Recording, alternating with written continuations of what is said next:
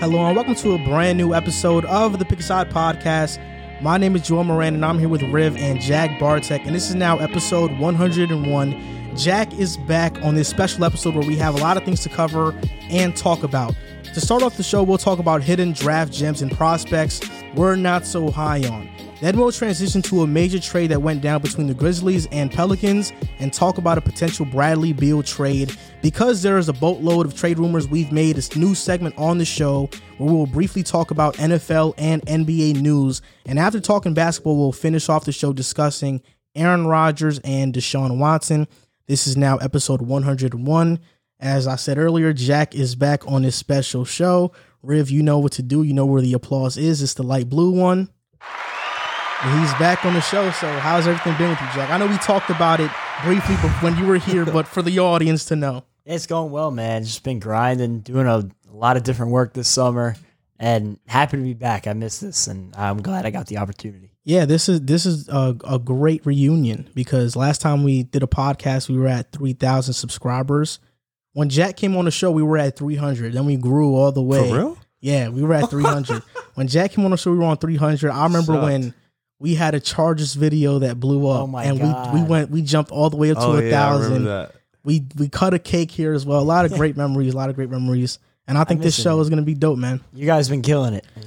I love watching, even though I haven't been able to be a part of it lately. I've loved watching. You guys have really been doing awesome, and I'm glad that I was able to get back on here. Yeah, we appreciate it. Now, it's crazy because when we used to do our full episodes, our episodes used to get even the live streams, like 600 views. Now they're touching 1,000, which is pretty surreal. Like, that's what we used to be happy about with the segment. Now it's like touching the full episode is crazy. That means people are really actually watching. Yeah, it's crazy that people listen to us talk for hours on end. It's like 2-3 hours in. Yeah, it's surreal. It is surreal. It feels like a lot recording it, so I can only imagine what it feels like watching it. Yeah, I think it's probably a little bit better watching it just because of the entertainment value. People on Spotify are just listening to us. Yeah. They don't see the reactions and stuff. Energy. So it's like, I couldn't do it on Spotify. I'm sorry. 3 hours is crazy.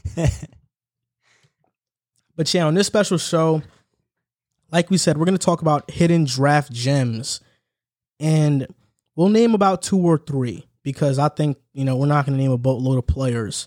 And Riv, you are the draft guru on this panel because I know you watch a lot of college basketball. So I'm curious to hear your hidden draft gems. Well, obviously, number one, you're not going to like this. It's probably Sharife Cooper. Yeah, number one, I think it's Sharife Cooper. I think with his combination of playmaking and finishing at the basket and his speed, I think this is a guy that you really can't miss on.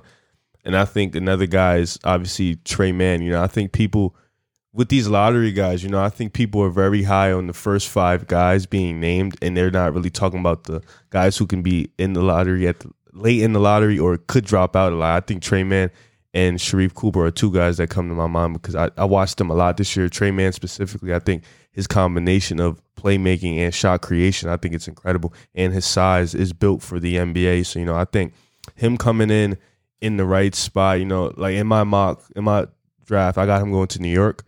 That's where I got him picked at, and I think that would be great. You guys need a point guard. You need some scoring because, God, you guys are horrible on offense. But I think, his game just fits that swaggy NBA coming in, and I think he'll be fit for the NBA game. But those are my 2 guys. I don't think there's, anybody late that I would say would be probably a gem. I know who you're going to name, and I can't wait to hear who you're going to name because it's crazy. But those would be my 2 guys right now. I got 2 guys that I thought of. So the first guy is Aaron Henry from Michigan State. Yeah, he's awesome. He's like a late 2nd round pick in the mocks that I've seen, and I just think he's got a really good NBA body, 6'6", 6'10" wingspan. He's great defensively. I remember watching early in the season when they played Illinois, he locked up Ayo Dosunmu, who was one of the most explosive guards in all of college basketball this year. And he wasn't that efficient this year, but he also took on a big load of the offense.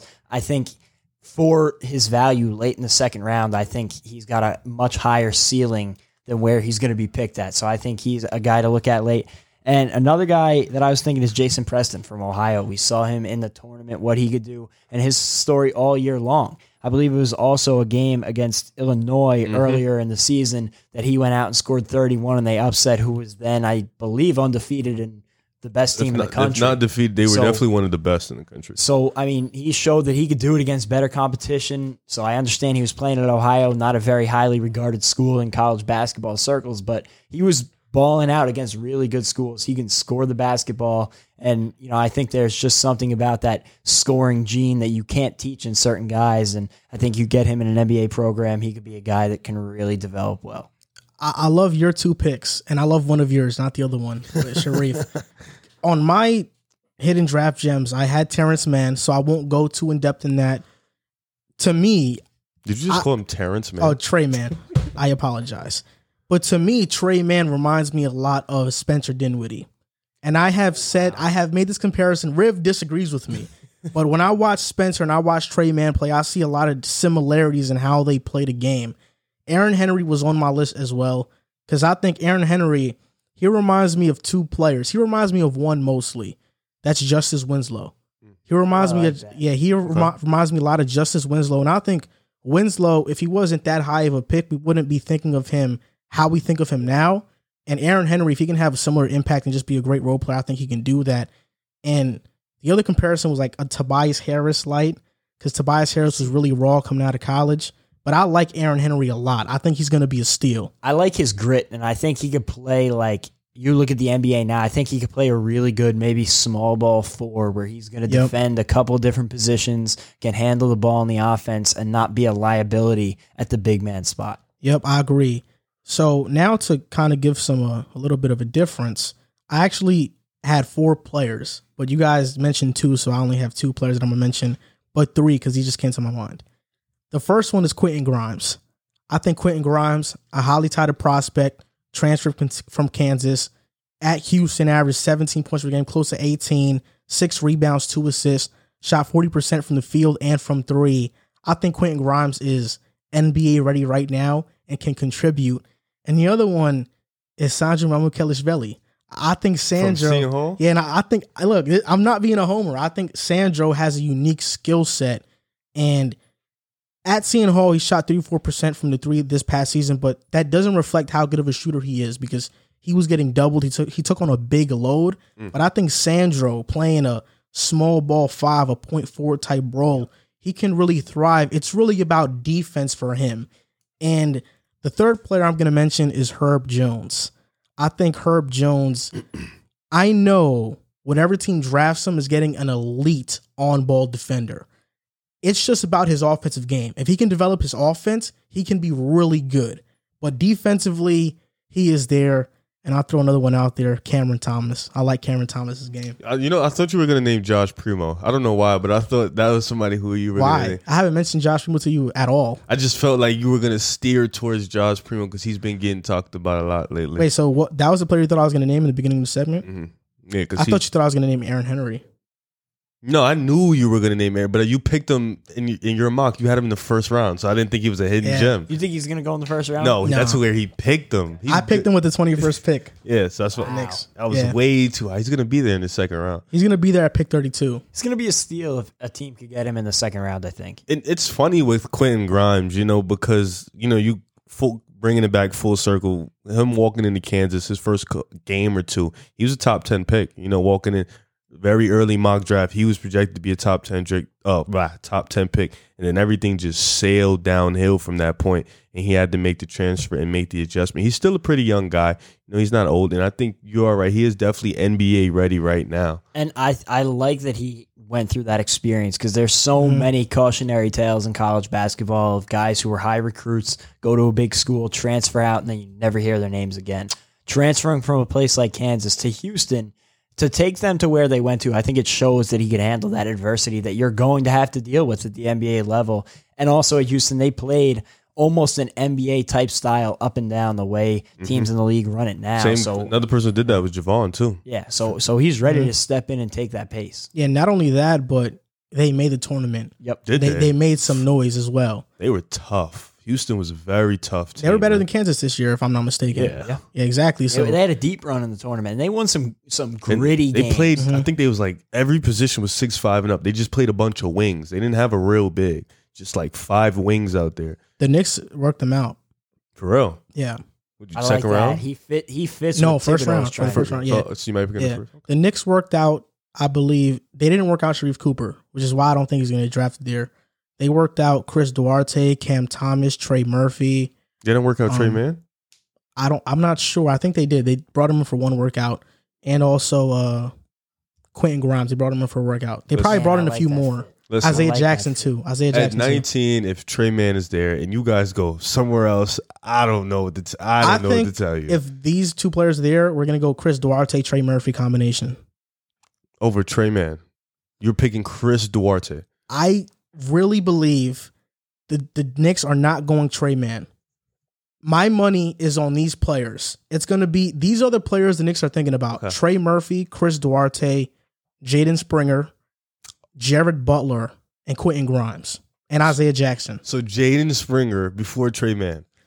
Tom Thibodeau style. That's who Jaden Springer. Jaden Springer fits is a Tom Thibodeau guy. Okay, because Tennessee plays Tom Thibodeau way. That's one thing about Tom Thibodeau is like he will pick guys that fit his system over talent. Yeah. But I think we saw that this year with the way they built their roster out. It wasn't the most talented team in the league, and there were certainly more talented teams that slotted behind them in the playoff race. But if he gets his guys in his system and gets them playing the way that he wants them to, they'll be successful. Springer is only 18 years old, so a lot of room to grow. Yeah, like an extreme amount of room. It's just like I don't want him. I don't. It's not about you. I just wonder, like, I don't. I wonder what the Knicks timeline is going to be now because you hear them in conversations with Dame, and I hope that they don't. I understand you can't get a guy like Damian Lillard every day, but I hope that they don't jump the ship and get too far ahead of themselves, making a trade for a superstar and get rid of everything they've built. They're thinking about Keon Johnson too. I don't think he'll be there, but that would be really good. He could. He could. He could. That's what I said. If we trade up, if we trade up, we could get him now. That's why I This said draft is I gonna be don't. crazy. I Yeah. don't think This draft is great. I think last year's draft was kind of predictable, at least through like the top 10. No. 4 was not predictable. 4 was horrible. In hindsight, it looks great, but 4 was probably Edwards, LaMelo Wiseman, Patrick Williams. Oh well, he's the one that messed it up. But the top 3 was the top 3 was I mean, I think predicted, the rest of the top 10 went pretty much as we thought it would. 4 was just like except for Halliburton this year. and Isaac Okoro too. Beyond I think Cade is a lock at 1. Beyond that, I really have no idea where it's going to go. 2, 3, 4, 5 could be a mystery. I think 1 and 2 are locks in Cade and Green. Jalen Green. Yeah. But I could easily see like Kuminga or Evan Mobley. Well, Houston isn't high on Mobley. Yeah. But they're very aggressive in trying to get Cade. So it's, They stopped though. Well, I don't think the Pistons are trading the pick because I saw OKC supposedly offering Shea in the 6th pick. That is the dumbest thing ever. Troy Weaver came out today and said that it was a false rumor. I know that because I literally made a whole video about it. I posted it on YouTube, and then the comment section told me this shit was false. I mean, it depends on who you trust there, but if you're a GM and you have an offer denied. I mean, SGA in the 6th pitch for voting? Cade. I love Cade. Don't get me wrong, but I wouldn't do that. If they offer that and the Pistons didn't accept that, I don't think they're going to accept any offer because you're not going to get a better NBA player for that pick than Shea right now. Yeah, that's true. And I hope that Troy Weaver was lying about it because if you said no, it is a bad look because if you openly admit that you didn't accept a trade, now people are going to look at you bad if K doesn't pan out. Exactly. So it could go either way. Hopefully it was true so my video doesn't age poorly because I literally made an entire video talking about that trade. But we talked about hidden gems. Now let's talk about prospects we're not so high on. And Riv, I want to hear yours first because... Well, one, this is how the circle kind of goes anyway, but you just be so excited to hear me speak. No, I want to hear yours because sometimes what you say is crazy. And I'll be honest, I think you are the draft expert guru. You watch a lot of college basketball. Jack watches a lot of college basketball too. You both watch more college basketball than me. This month I've just been scouting. But you've been on your shit this month. I just been scouting this entire month, but I know that you watch a lot of college basketball, so I want to. Who are you not high on? And high on in terms of what though? Like I don't think they're gonna be a star. They're not worth the hype or players. Yeah, like players that are getting hyped up that you're not all the way sold on. Maybe mid first round picks that could be lower, you just don't think are worth the hype. Oh, it's funny. This is gonna sound crazy, but I think the two overseas guys are the two guys that come to mind. I think Sengun and Josh Giddey, I am not too high on, and it's with Josh Giddey, it's really more of his body. 6'8", small forward, but he's very small, very lengthy. He's very skinny. His offensive game is it's not where it needs to be coming into the NBA. His playmaking, I think, is phenomenal. But I think in the league right now, I think we're all expecting guys because we've seen Luka come into the league and just put the league on storm. We've seen Dirk. We've seen overseas guys come on. We're just expecting every overseas guys to come in and just produce. But I think like with Giddey, it's going to be really tough with his body and his size to really produce. And Sengun, it's just like I watched him play. I don't see it, bro. I'm not too high. Like I seen him play, and I get the Cantor comparisons. I get. Oh no, hold up. I don't think he's Cantor. You said you told me Cantor. No, I said at worst he'll be Cantor in terms of production. Well, like I said, I watched a couple games. I don't see the hype. You know what I'm saying? I'm not all the way in love with the hype. Honestly, those two guys are really a wait and see thing for me. To be honest, it's really just the overseas guys. But other than that, I'm pretty much high on Cade. I'm not as high on Jalen Green as everybody else. I don't think people think Jalen Green is a superstar or like a franchise changing player. I really don't see that because I really see a lot of Bradley Beal in his game, and I see a lot of Bradley, Zach, Devin Booker, and I don't think those guys are like franchise changing players, and I don't think Jalen Green is going to be a franchise changing player. I think he's too one dimensional. I think that's just going to be his game moving forward. But those are the three guys for me. I have two guys, and one it hurts me to say because I really loved watching him play in college and high school.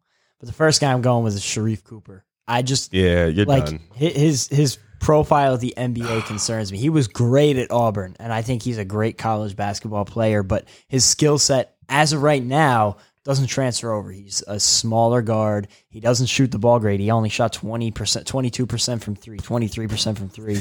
Turned the ball over a bunch. He isn't going to be able to defend a lot of guys because he's short, and his effort was questioned a lot at Auburn. And his offensive stats, you could say, were inflated because he controlled so much of that offense. So as much as I loved him at Auburn, I just don't know how he translates to the league because, one, he's not going to be getting that same usage rate any team he goes to realistically. And two, size-wise and shooting-wise, I don't know where he fits in the NBA blueprint right now. Teams like guys who can guard a bunch of different positions, shoot the basketball well, and I don't know how well he does either of those things. He can improve on the shooting, and if he improves and gets himself to be a good to great three-point shooter, I think he could be successful in a bench scoring role. But as of right now, I don't think he pans out, at least to be what people think he's going to be. And the other that I have is Jalen Johnson, who was at Duke. He just, for a lot of the reasons that Ben Simmons coming out of LSU concerned me, his work ethic, his effort level. He was at 3 different high schools, went to IMG Academy, never played a game there, went to Duke when things started going bad. He left there. So, is he going to go to the NBA? He'll probably be a fairly high draft pick. He's going to go to a not great situation. The first time things go wrong, is he going to want to bail on his team? Like, that's a concern for me, his work ethic. And even his tools, I think offensively he's limited. He's not a great shooter of the basketball. He turns the ball over a bunch. So I think there's a lot of red flags on him for me. And it's funny with Jalen Johnson that you said that his tools. He really reminds me of DeMar DeRozan coming out of college. This raw, physical, just he's really the same athletic freak, physical guy. You didn't see much of him in college. You just see a guy who on the fast break is dangerous, but in the half court isn't really that good, kind of doesn't know where his footing is. And with DeMar DeRozan, his work ethic showed that he became who he is. And I think you bringing that up is very interesting because with Jalen Johnson, the question really is, how much work is he going to put in to be that type of guy? Because he really is coming out of college kind of the same type of raw talent DeMar DeRozan was. Yeah, if he was a dog, it wouldn't scare me as much, but you're being put after his high school changes. He went to Duke, and he was the guy at Duke. And the fact that he ran from that with one of the best coaches in the country in that program, you can't get in a much better situation. And the fact that he ran from that really turned me off. And Duke is a wing school, too. Yeah. Jalen Johnson was a great pick because I think athletically he's very gifted, 100%. But he doesn't have any offensive game outside of a fast break. Not DeMar DeRozan. He reminds me more of Al-Farouq Aminu coming out of college. He can definitely make it with like his athleticism and everything like that. But somebody has got to get in his ear early in the NBA process and get his mindset turned around. Like almost like Dwayne Haskins is looking for in the NFL right now. Before it gets to that level, somebody's got to get to him and change his thinking. If Jalen Johnson goes to Sacramento, he's done. Damn. I'm just being honest. Marvin Bagley's already done. De'Aaron Fox wasn't done though. But De'Aaron Fox situation. was good though. Okay, that's fair. I mean, Jalen Johnson, I think he goes to Sacramento, he's done. But damn, it's over. I I just do think so. He's done. It's a bad situation. It's not going to be fair. a good team. I mean, I don't want to just say he's completely done, but it's a big chance he'll probably be done. Though. He needs to end up in like a where though, other than Golden State. Maybe if he goes to like the Spurs, like just a program that's going to in terms of mold like him. Their team though, would that even fit their profile? Probably not. It wouldn't. I'm just considering for him like somewhere where he could go. Like he needs to end up somewhere. Even with San Antonio though, a lot of those guys grow. They work in themselves. Yeah, their work ethic is more in themselves. Because Pop doesn't really even bond with rookies that much. Golden State would be cool. They do a good job bringing in guys. Yeah, it'd be pretty good. Wherever Kenny Atkinson is. Yeah. This segment is funny because it's going to give us a lot of room to be wrong if these players pan out. But I'll say this. I think Sharife Cooper, you're spot on. I'm not high on Sharife at all. I saw somebody on Twitter, they made a big board, and they had Sharife as the 7th best prospect in this draft. And I think that's fucking crazy. I've never said that. I think it's crazy as hell to think Sharife is that high. I saw Sharife as high as 11 on this other big board. That's crazy to me. Sharife Cooper, he's a Trae Young light. Because I think Sharife has elite passing ability. Yes. Like, no doubt about it. He's an elite passer. But Trae Young was that and a great shooter and great at floaters and great at driving to the basket. That's not Sharife. I watched Sharife versus Kentucky. There wasn't a possession that went by that his pass didn't get deflected or he didn't get blocked at the rim by Isaiah Jackson. That game was very dreadful. Like, that game showed me Sharife Cooper has a lot to work on, and you hit it right on the nail. Like, Sharif's usage at Auburn was extremely high, which is why he averaged 20 and 8. In the NBA, his usage won't be that high, and he got a lot of free throws.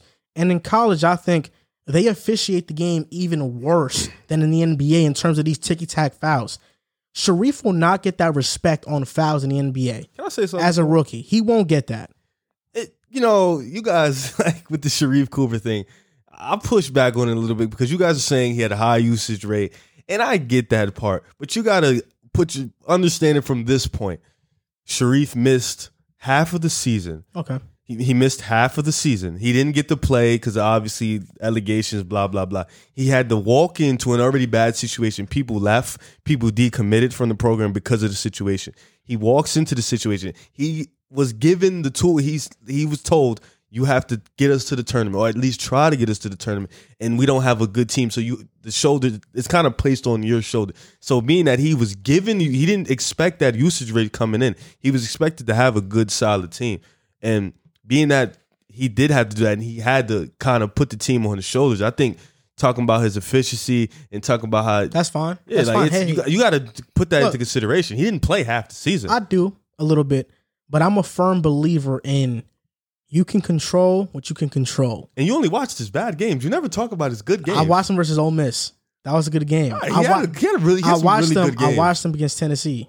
Thank you. I watched him against good teams. I watched a lot of games. You only talk I watched him about his against bad Baylor ones. because he has a lot of bad ones. Yeah, most of his games are inefficient. I hope I'm wrong. I like him a lot, and I do hope he succeeds. I just hope don't you're wrong see him. too, honestly. I don't see him succeeding at least to the level that people talk like he will. I don't think he'll ever be a star point guard. I don't even know if he'll be he might be a starting point guard. Like, that's his ceiling to me. Can he be better than Jeff Teague?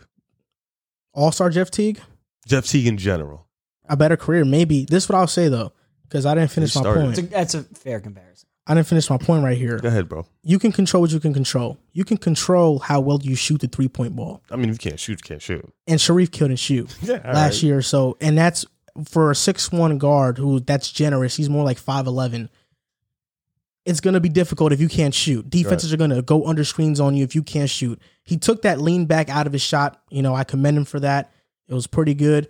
But I'm just not high on Sharif Cooper because of his size, because of his short arms, because I don't know how good he'll be on defense, and he won't get that same usage. Right. To me, he's a Trae Young light.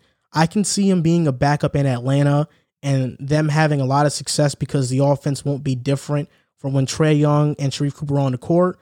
I also see him having a similar trajectory to Brevin Knight or DJ Augustine, a guy who floats around and, he's okay, but he's not an all-star point guard.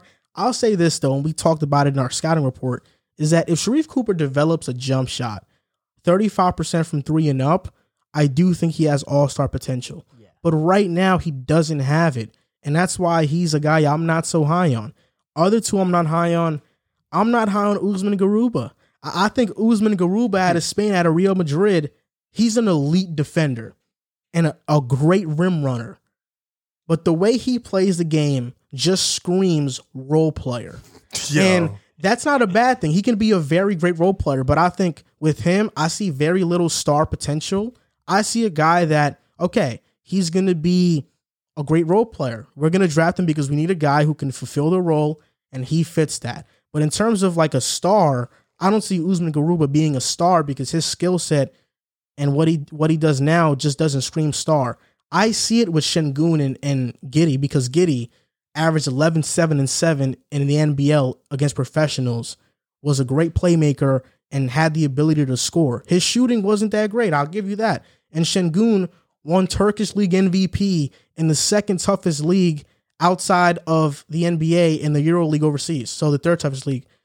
So he won Turkish League MVP. When you look at Şengün play, he's a polished player. He has an insanely great motor. He's very athletic.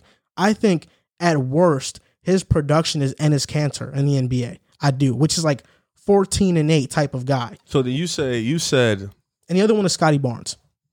Okay, we're gonna get to that in a minute. And also, I'm not high on the two Auburn guys, Sharif and JT Thor. I'm not high on them. You said the Turkish League was what, the third toughest league? So NBA, NBL, EuroLeague, NBA, EuroLeague, and then Turkish League. Where's NBL? That's in the EuroLeague too, right? Nah, NBL, EuroLeague is like Barcelona, Real Madrid. So, what's the drop off from the NBA to the Turkish League?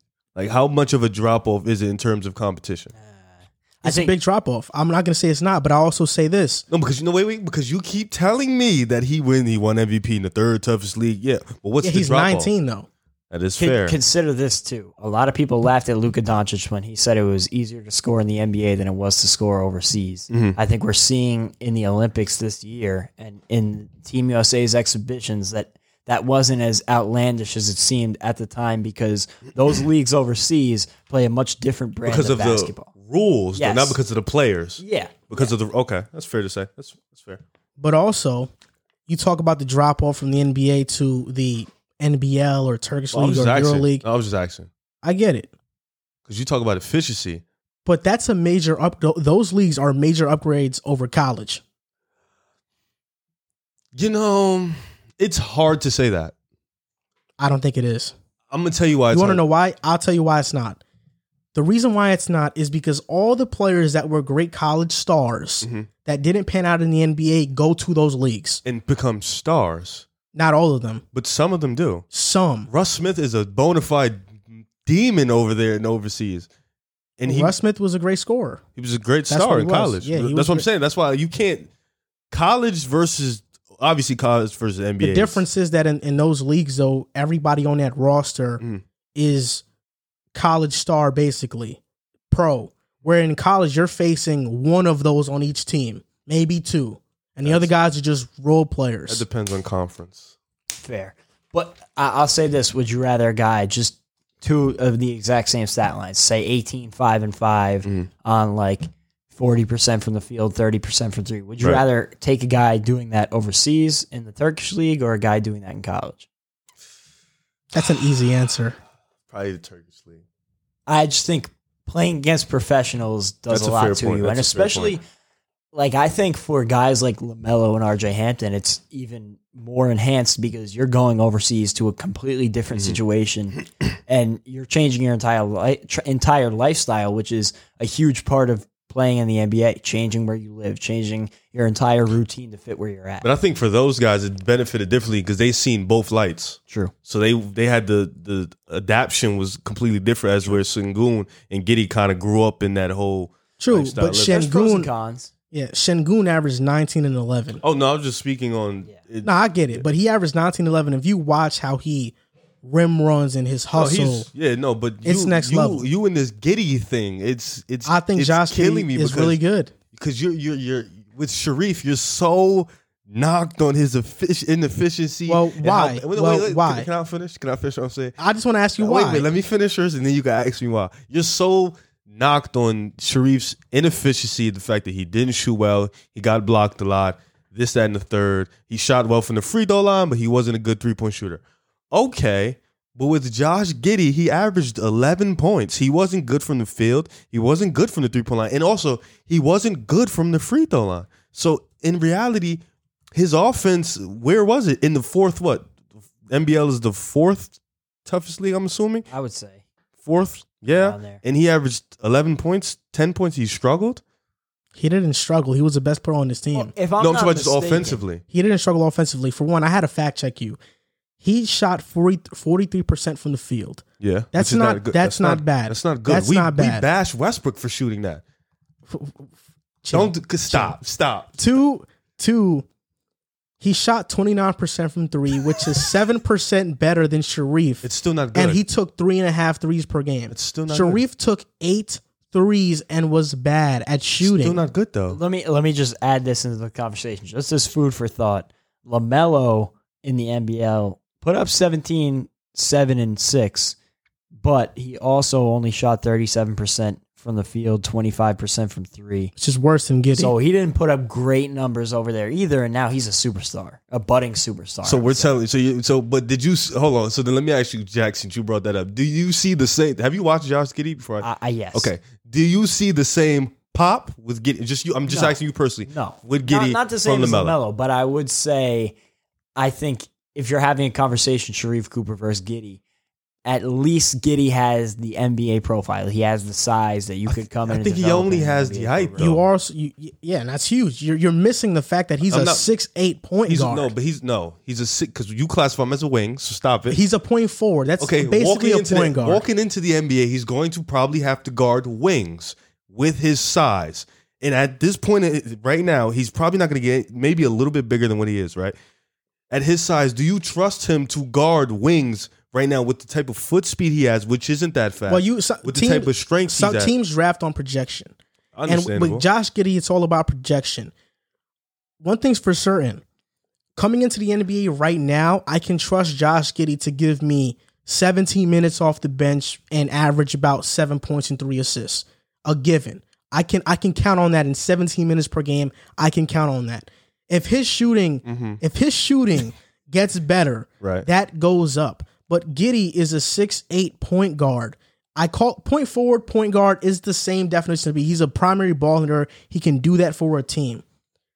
I think his ceiling is a lot higher. Yeah, and What's the Sharif, ceiling? I haven't actually heard you guys I'm talk down. about the ceiling. I'm down on Sharif because, for one, his size. He's 5'11" at best, like I've said. His shooting, he's not a good shooter. He has short arms. Not only that, but the high usage rate and most of the foul calls are ticky-tack fouls. Overseas, they officiate the game more physically. They let you get away with stuff. Josh Giddey in an open floor is going to be better. And I trust Josh Giddey to be better than Sharif Cooper. And I think his projection is way higher. You're right. He probably, day one, he can't guard wings and stronger players or even faster guards, but he's only 19 years old. I expect him to gain strength by 22, and I expect him to be a strong player and be able to handle that type of physicality. To be fair, my argument is not Sharif Cooper versus Josh Giddey. I know, but we're just talking about Josh Giddey. I just mentioned to you why Okay. I trust Josh Giddey to be better. No, I just wanted to let the audience know my argument is not Sharif Cooper versus. But I'm Josh just Giddey. saying, Josh Giddey, 19 years old, he's not that strong. He kind of reminds me of Poku and like what the Thunder want Poku to be like. He reminds me of Joe Ingles. And what is Joe Ingles? Well, Joe Ingles is a role player. You're right. Serviceable role player. You're right, but I think Josh Giddey has a higher ceiling than Joe Ingles. He reminds me of Joe Ingles in terms of play style, in terms of a guy who can handle the ball. If he shoots the ball well, now we're talking about real legit guy. I think that's similar between him and Sharif. They both have to work on that shooting, and if they do, it totally changes their profile. And that was LaMelo too, pre-draft, that we talked about. If LaMelo can be a better shooter, he's going to be special. You know, that Giddey, 6'8" point guard, you can't teach that size. You can't teach that size, and he was productive overseas, not only in assists, but in rebounding, and he averaged 11 points per game. Overseas, 11 points per game is like 18 in the NBA. Really? I think it is. And that what a lot of because teams, of how slow the pace is over there. What a lot of teams are going to bet on is the size and the stuff that you can't teach. You know, he is a 6'7", It is going to be interesting because with all the 6'8" guards that we know, something pops. With Ben Simmons, it was his defense. With LaMelo, it was his finesse. With Cade, it's his combination of honestly everything. He's just a different beast. So with Giddey, it's going to be. Okay, you can say that all you want. No, I'm just saying. I'm not I said. No. That's fine. It's a fact. Can I also raise a question? Are you guys as high on Cade as everybody else is? I dare you to say something. No, I am. I am high on Cade. I think he can be an MVP. You stole my line. No, I said that all the time. I said that the first week he played college. Like I think Cade, he's worth the hype. Definitely. But to end off this segment, I'm really curious to know what you thought of Luka pre-draft. You're probably going to lie on the show right now, even if you think he was bad. I actually have no answer for that because I don't remember. Okay, you don't remember. Yeah. Pre-draft, I thought Luka was going to be great. I didn't think, what I would say, though, is I didn't think he should have been the number one pick, though. Okay, that's fair. Yeah. I'll say this, though. You probably also thought Luka didn't pop. A lot of people thought, looking at his game, he didn't pop. I thought he was good, though. I didn't think he didn't pop, though. You're right. He never looked, because his play style, even still in the NBA, he doesn't really pop. Yeah, unless he gets really high. Slow and that 1 foot-legged three-pointer pops, though. No, no doubt. That pops. But I'm just saying, pre-draft, I remember working at UPS, loading up boxes in a truck with my manager talking basketball. And I told him, look, Luka is a combination of Larry Bird, and I forgot who else. And I said Manu Ginobili. And my boss, my manager was like, you're out of your goddamn mind. And he told me, I can't talk ball with you, bro. Luka's going to be a bust, all this. And then I'd still laugh about him with it, laugh with him about it today, that he thought Luka was going to be good. You bringing up Luka means you must think Giddey's going to be this guy. No. Giddey is not the prospect Luka is. Oh, no, keep bringing up these guys. But I'm saying you are so insanely low on Giddey, and it makes me question why.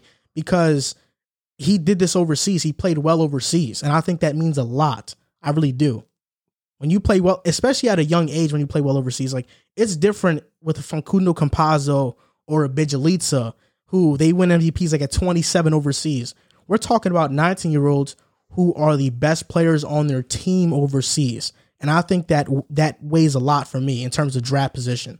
That's why I was high on Roko Prakasin. Yeah, I definitely can see it, but I think with these new young guys coming in, like it's, and you saying he's a point forward, that point guard position is loaded. Like there's guys coming in every year. So you mean to tell me he's just going to come in and have Luka? Let's be realistic. Luka was just that was Josh Giddey won't have that impact. He won't. So what do you think? What's the ceiling for you? I think it's hard to determine. I think a high level starter probably. That's what I think. You never said that. You sound like you don't think he's not going to be that. I think he'd be a starter in the league. But I can't rule out all-star either. I'm just going to say that, Josh Giddey. You're extremely high on it. No, I'm high on Giddey because I think he's going to be an impactful NBA player. Not every player I'm high on I think is going to be some superstar all-star. What's an impactful? PJ Tucker's an impactful NBA player. What's an impactful? Like, what do you mean by that? Well, a guy who is going to be in a rotation and can be a starter for years to come. And he's one of those guys that we talk about, he's a very underrated player. Oh, okay. Yeah, I think Josh Giddey can be Drew that. Holiday's ceiling is what you're telling me. I'm not trying to give him a ceiling, man. I'm just saying he's going to be a good NBA player. No, okay, I get you. You're making it sound like he's not going to be. Nah, I think he's going to be all right. I just don't think. Okay, let me base it off this. In terms of just this draft alone, what's his ceiling? Where does his ceiling rank? Top 5, top 10? If we put everybody in this draft and we rank them off potential? Yes. If we just put everybody in the same situation, they all had the same situation, where would he be? Well, that's a little bit of a weird question. I'm just going to rank him off of potential. Go ahead. I think if we're talking about potential, Just potential. number one is probably still Cade, honestly. No, yeah. But number two is probably, I think we all can Two agree, is- Kuminga. Two is probably, I'd actually go Barnes because of his physical tools. Over Kuminga. Okay, fine. This is your list. I'm surprised either of you said Jalen Green. I think Kuminga's size. Like Fair. If you're talking So, potential. okay. I think, I'll say this. Josh Giddey's top 5. Oh, He wow. is. If we're talking about Who's your top potential, five? Who else is purely. in your top 5? Cade, Barnes, Kuminga, Giddey. What? I need some help with some other players. Mobley. Oh, wait, hold Buck Knight. on. Mobley is 2. I apologize. Okay. Those are still 1 and 2. Barnes 3. I'd actually put Giddey over Kuminga. And I'd have Kuminga You're extremely 5. high. So then you think he's a star? I think he has that type of ceiling. I do. Okay. I weigh that a lot. I you know. can't wait. Oh, All right, we'll see. We'll see how he does. I think he's gonna be awesome. Can't wait. He's I gonna hope be he goes awesome. to a good situation too. I don't want to see him in a bad He's situation. gonna go to Memphis. Trust me, he's if gonna Buck go to Knight Memphis. doesn't fall, yeah. He is not gonna fall. And transitioning to Memphis, the Pelicans and the Grizzlies made a trade yesterday. The Pelicans received Jonas Valanciunas, the 17th pick and the 51st pick. The Grizzlies received Steven Adams, Eric Bledsoe, who is not staying in Memphis. They already announced it. The 10th pick and the 40th pick, and a 2022 first rounder via the Lakers, which is top 10 protected. I love this trade. I love it for the Pelicans. Jonas Valanciunas is a major upgrade over Steven Adams offensively. He's a better floor spacer. He can hit a mid-range jump shot. Even though he can't hit threes consistently, he only took 1 a game and shot 37% from the 3, which is still good, but it's not enough of volume to really say he's a good 3-point shooter. I think from the mid-range is where he'll give Zion more space to operate. And the Pelicans relieving that cap space, relieving those contracts of Adams and Eric Bledsoe, I think are freaking huge. And you can make an argument that last year, the reason why the Pelicans were so bad is because Steven Adams and Eric Bledsoe just didn't fit with that team. So now you get those guys out. You bring Jonas, who fits, who was arguably Memphis' second best player all year last year. I think that's a major upgrade. And at pick 17, the Pelicans right now are in the business of getting a player who can impact winning right now. They don't want to bank on potential. They already got that with their players. They want a Corey Kispert. They want a Trey Murphy. They want a Chris Duarte. They want those NBA-ready guys. And I think at 17, either Murphy, Duarte, or Kispert will be there at 17, and they can draft one of them. So I think this was a great move for them. And at pick 51, maybe Jeremiah Robinson Earl is there. They've already worked him out, and they're high on him. He can be there. He's NBA-ready as well. Villanova guys succeed in the league a lot. Yeah, I like his game. And the Grizzlies, this is about the 10th overall pick. I think Steven Adams he's not an upgrade defensively, slightly. Eric Bledsoe's not going to play. They have Tyus Jones and D'Anthony Melton, so he won't play. The 10th overall pick is between 5 players to me. Davion Mitchell, James Bucknight, Keon Johnson, Moses Moody, and Josh Giddey. I think Bucknight gets taken 8 to Orlando or earlier. I think Keon Johnson will be there. I think Moody will be there. I think Mitchell, depending if he goes 7, we're not sure. He might not be there. He might be there. And I think Giddey will be there as well. If I were picking, if it's not Bucknight at 10, I'm picking Josh Giddey, and I'm not looking back. My second option would be Moses Moody, though. You know, this trade kind of was like, I was in the gym when this trade happened. I was just kind of like, oh. But then like later in the day, I really looked at this trade. Valanciunas is a good player. You know, he's a guy who can, like you said, he can hit the mid-range, but he's still more of a post-up player, a guy who likes to dig in the paint and do a lot of his dirty work.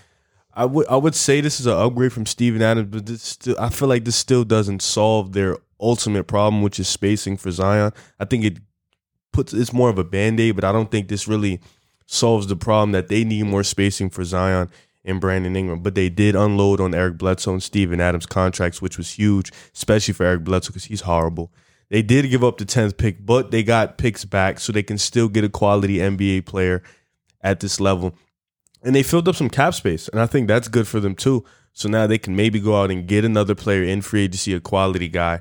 And for Memphis, you know, getting the 10th pick, which I didn't even know they wanted, you know, getting the 10th pick where they can pick another guy because they know they're not a destination for free agents. They know that. So I think with the 10th pick, you can still get a possible all-star potentially in this draft, or you can still get a quality starter for years to come in this draft. It's huge for them. They still keep their main core of John Morant, Jaren Jackson, Kyle Anderson, Dylan Brooks. So, they still get their main core. And Steven Adams, he isn't a bum. He can guard bigs. He rebounds. He's a great screener. He's a great outlet passer. So it's somebody you can keep around. Like you said, Bledsoe isn't going to stay.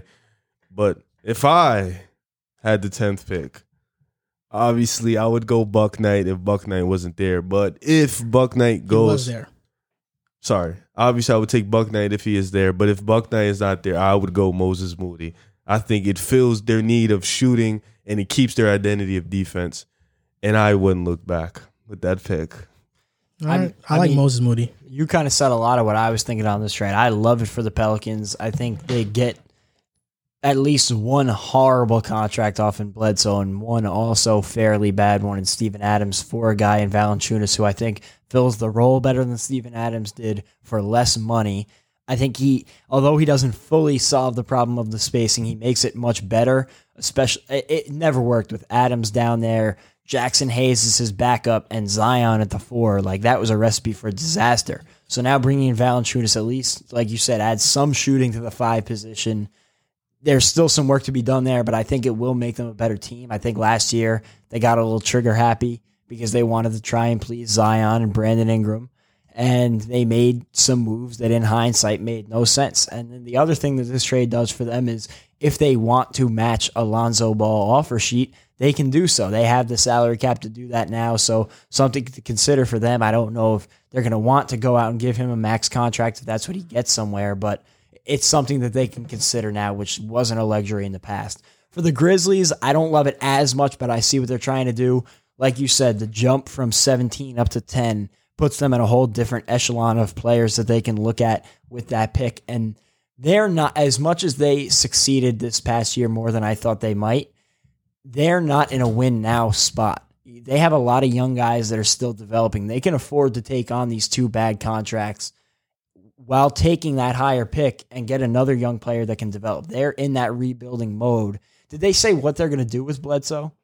They're probably going to trade him or cut him, one of those. So I wonder what they'll do with yeah, because they already said he's not going to be part of their plans. Boy, and not then playing. Hypothetically, like, it might be a long shot, but you look at Steven Adams and maybe they do something like what the Thunder did. They just feed him some touches, get his numbers up, and trade him off the deadline to somebody who wants a big man and get more assets. The Sam Presti trade machine, like what they've been doing the past couple of years, it's something to consider. So I like this move for both sides, more so for the Pelicans, but I think it works for both teams. I think with the beauty of Memphis is they're at a good pace with their progression. I think the grit and grind era with Mike Conley, that's over with. Marcus. So I think, but right now with John Morant and Jaren Jackson, they're slowly progressing back to a consistent playoff team. I mean, we seen last year John Morant in the playoffs. He did what a lot of second-year players couldn't do. Yep.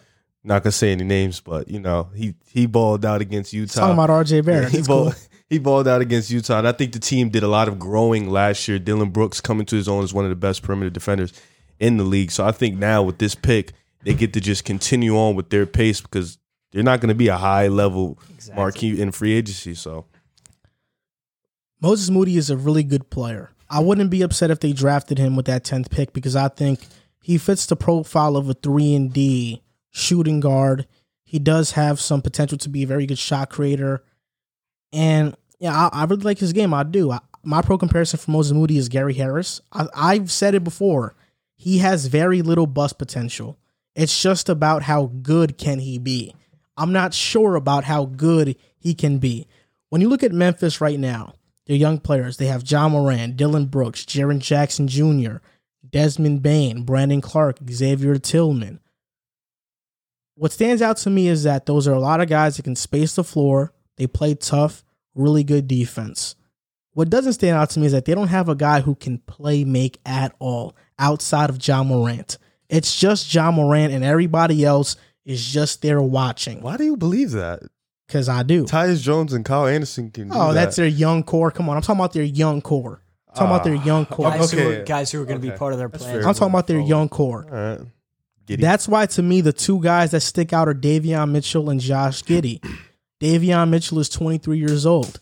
Are you really going to have a backcourt of Ja and Davion Mitchell? That's the smallest backcourt in the league, probably as small as Cleveland's right now. Are you really going to draft Davion at 10 if you don't plan on starting him and plan on having him come off the bench? I don't think that's their plan. That's why, to me, Josh Giddey makes sense, to have another player to relieve pressure off of Ja Morant, and that can also score and get his own bucket and facilitate the offense. I think that is a great fit. Memphis has shooters, man. They have shooters. I know they were bad at three-point shooting last year, but if you have Ja Morant, Josh Giddey, and then, wait up, if Kyle Anderson, let's just say Desmond Bane develops into a point where he is that starting small forward. No, I'm forgetting about Dylan Brooks. I'm sorry. Dylan Brooks, who can shoot, Jaren Jackson Jr., they can go small and go Ja, Giddey, Brooks, Jackson, and Kyle Anderson. They can go small and go like that. I think that's a good type of spaced out lineup. And I think too much times we pay attention to three-point percentage a little bit too much. For example, with Lonzo Ball. He was really good from the three this past season. But teams are still playing off of him a bit because they don't respect his shot fully.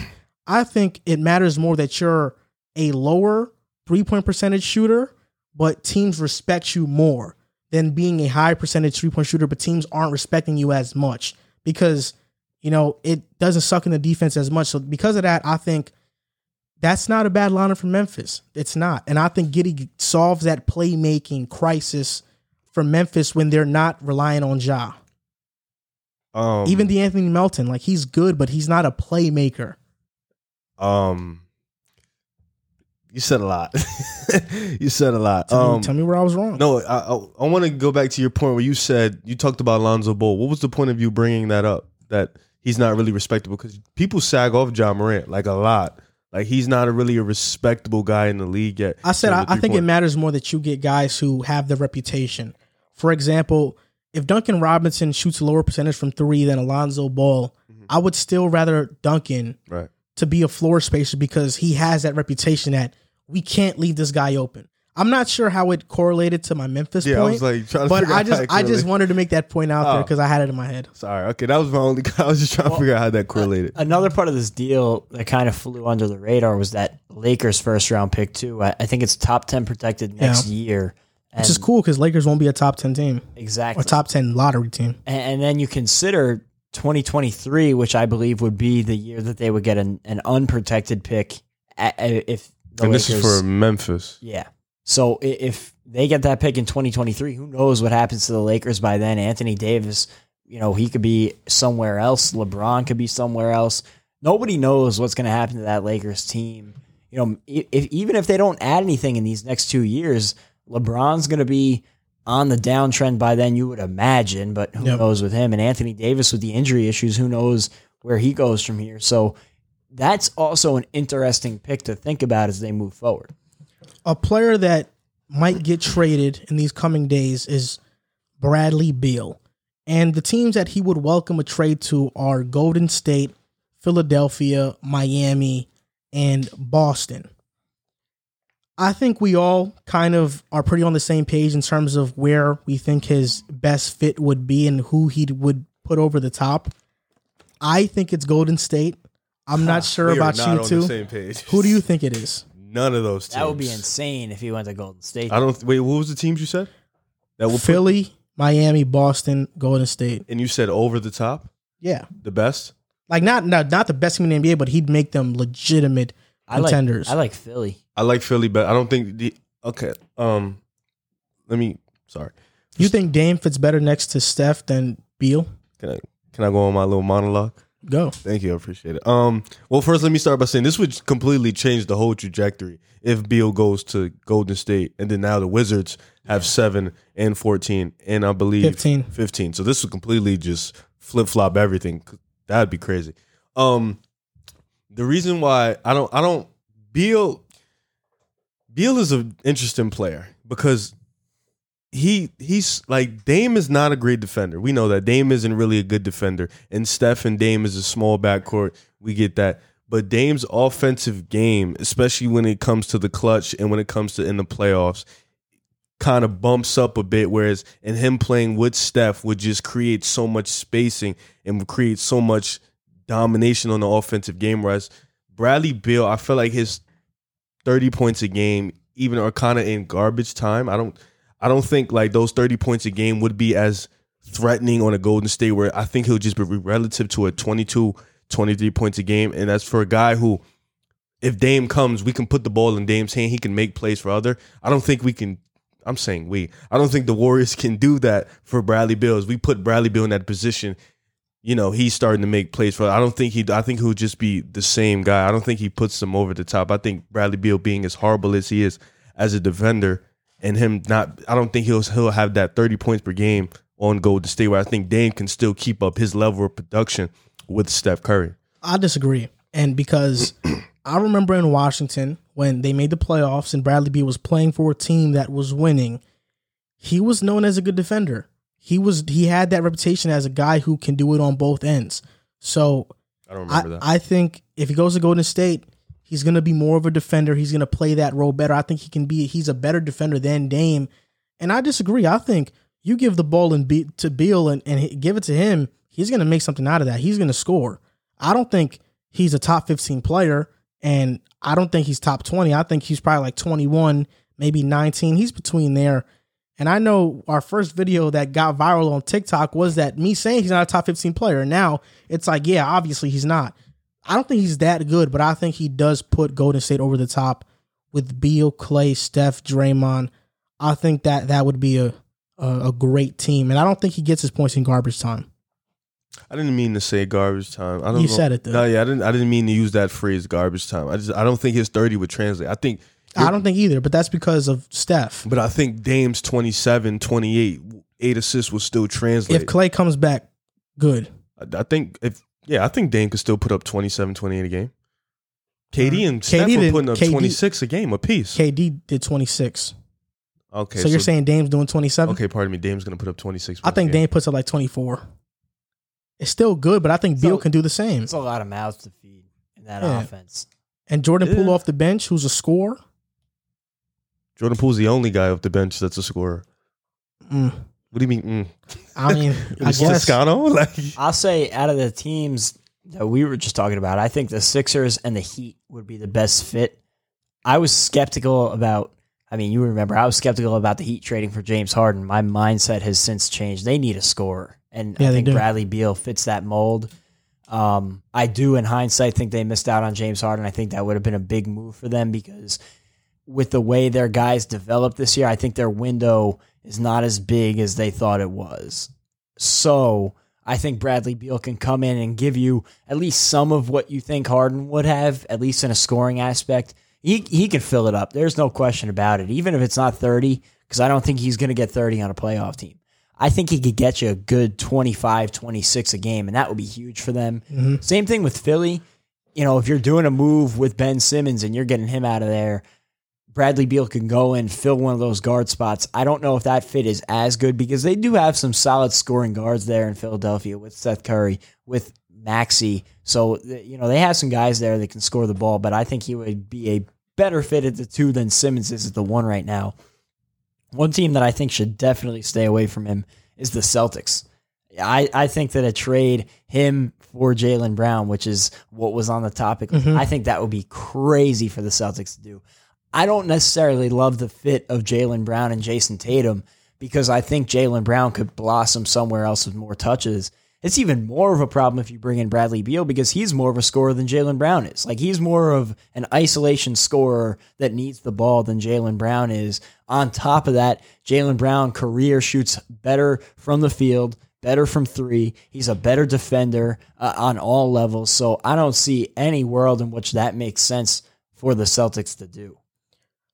That was on the topic list, and I did change the question in a little bit because I thought it made more sense to talk about it in a broad sense since Bradley Beal's name has been around everywhere.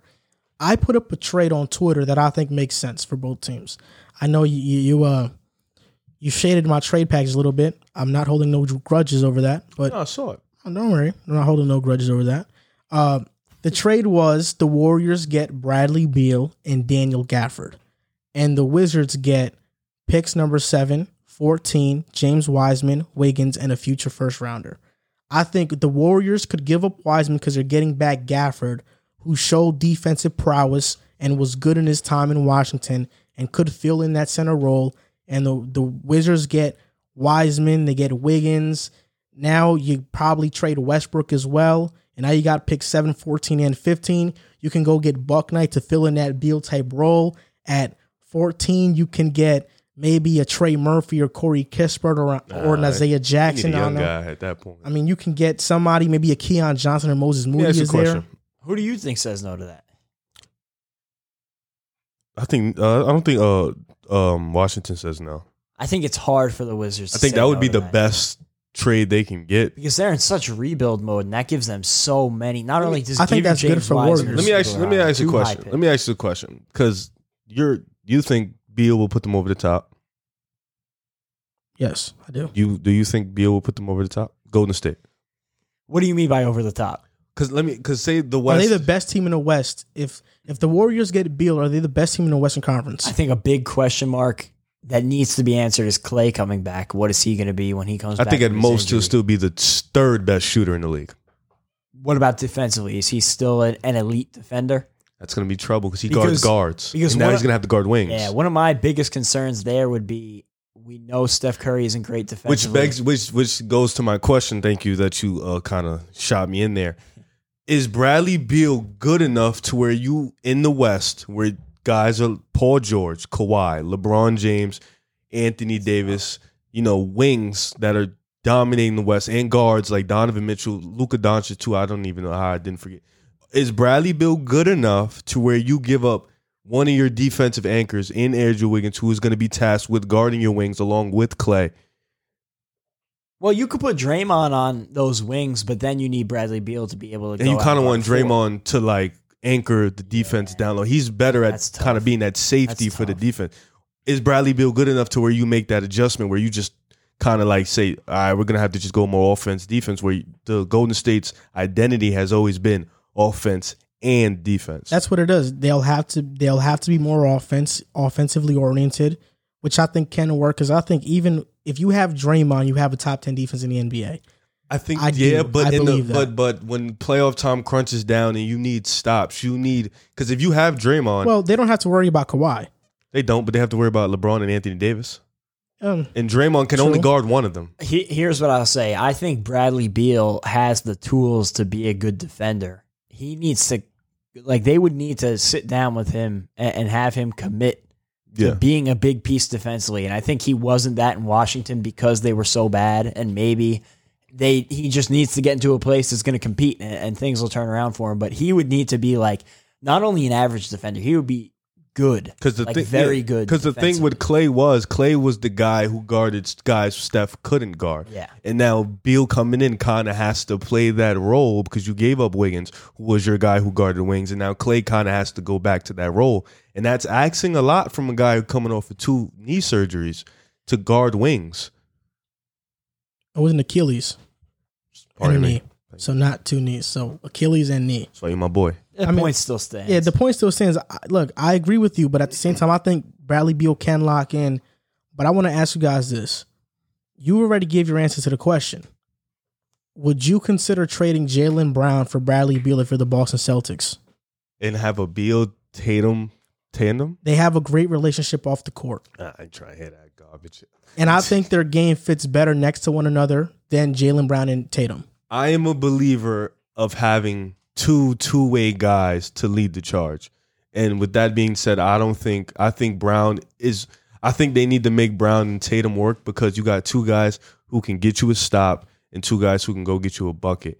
So I think they need a point guard more than anything, like a real point guard. So I don't think trading Beal for a guy who's younger and probably is going to continue to get better. 3 years younger. Yeah, he's going to continue to get better as we just seen the jump he made. I think I would probably keep Jaylen Brown. And he's cheaper at the moment. I mean, that's great. At first, I think this is a much closer question than people think and it's not to say Brown is better than Beal or anything like that. Because I believe that Jaylen Brown is only 3 years younger. He's not insanely younger than Beal. Beal is a better scorer, even though the numbers may show that Brown is better efficiency-wise. He's better, but Bradley Beal, I think, is a better scorer. Obviously, on defense, it's not close. But when I look at Boston, I don't know how they got to this point to where they have so many holes on this roster. They don't have a point guard. They don't have a shooting guard, small forward. I don't know if you want to classify Brown as a shooting guard or forward. They're missing one of those, right? Because now the starting lineup, projected starting lineup would be Smart, Tatum, Brown, Horford, and who else? Nesmith. They don't have Fournier on the roster right now. Oh my God! And he's on Milwaukee, and so Smart isn't a bad one though. I don't think he's a true one. Yeah, That's not going to help their game. Well, he can fill the role for a little bit until they figure it out. Though, I think Boston, their best lineup is having Tatum at the 3. I think he's been playing out of position being a 4. I want to see him back being a 3, Brown at the 2, and get a real 4. Get a floor spacing, versatile, Xavier Tillman-like 4, PJ Tucker type of 4. PJ Tucker fits on any single damn team, man. He's so damn good. There's a ring. And then, Harden. Yeah, and he beat every single Houston Rockets starting member in the 2018 season. Those are his friends, too. Like Chris Paul and my boys. And Horford plays the 5. You can do that. And I think their best lineup is just getting somebody who can be a true 4. Because I think right now they just have so many mismatching pieces. Well, it's going to be hard to put this roster together. I mean, I'll tell you where it went wrong. The Kyrie trade was what really set things back for them, because then the Kyrie trade leads to a bunch of other things. So you had the Kyrie trade, which didn't work out. You had Gordon Hayward, which for reasons out of their control with the injuries, then the fit, which was their fault. It didn't work out. Then you bring in Kemba Walker, which was a disaster. Al Horford really pushed back on that. It wasn't a disaster. It was a disaster. Injuries messed up Kemba for a little bit. The first run was cool, and they did go to the ECF with Kemba on the team. But you know what I think really messed them up? The Gordon Hayward injury.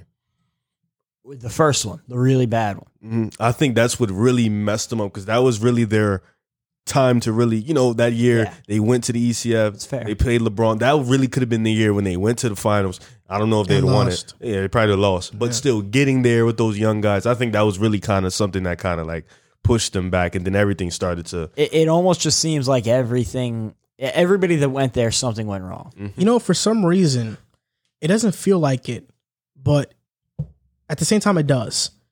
Jason Tatum has been to what? 3 Eastern Conference Finals? Yeah. Or 2? 3. I think 3. 3. Name me the 2. I know the first one as a rookie. LeBron. Then the bubble, and then the one before. Oh, no. That wasn't the Eastern Conference Finals. You're thinking about the Bucks. That was... No, I thought he went to 3. The year that they lost to the Bucks was the second round. I could have swore he went to 3. So he went to 2 Eastern Conference Finals and lost in the second round. So he's been in the league for 4 years. Tatum already has 2 Eastern Conference appearances and has been showing out in playoffs. And for some reason, he doesn't get talked about enough. I feel like we praise Ja Morant more for having a good first round series and Donovan Mitchell for getting to the second round more than we talk about Tatum getting to the ECF 2 times already. People praise Tatum like he's Jesus.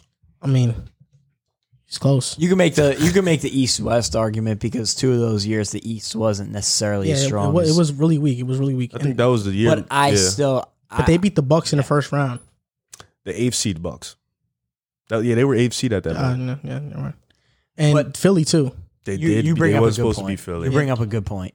Yeah, they beat Philly with Dan Simmons was horrible. I found it. No, I didn't find it. He went to 2 ECFs. I just don't. The year before was Isaiah.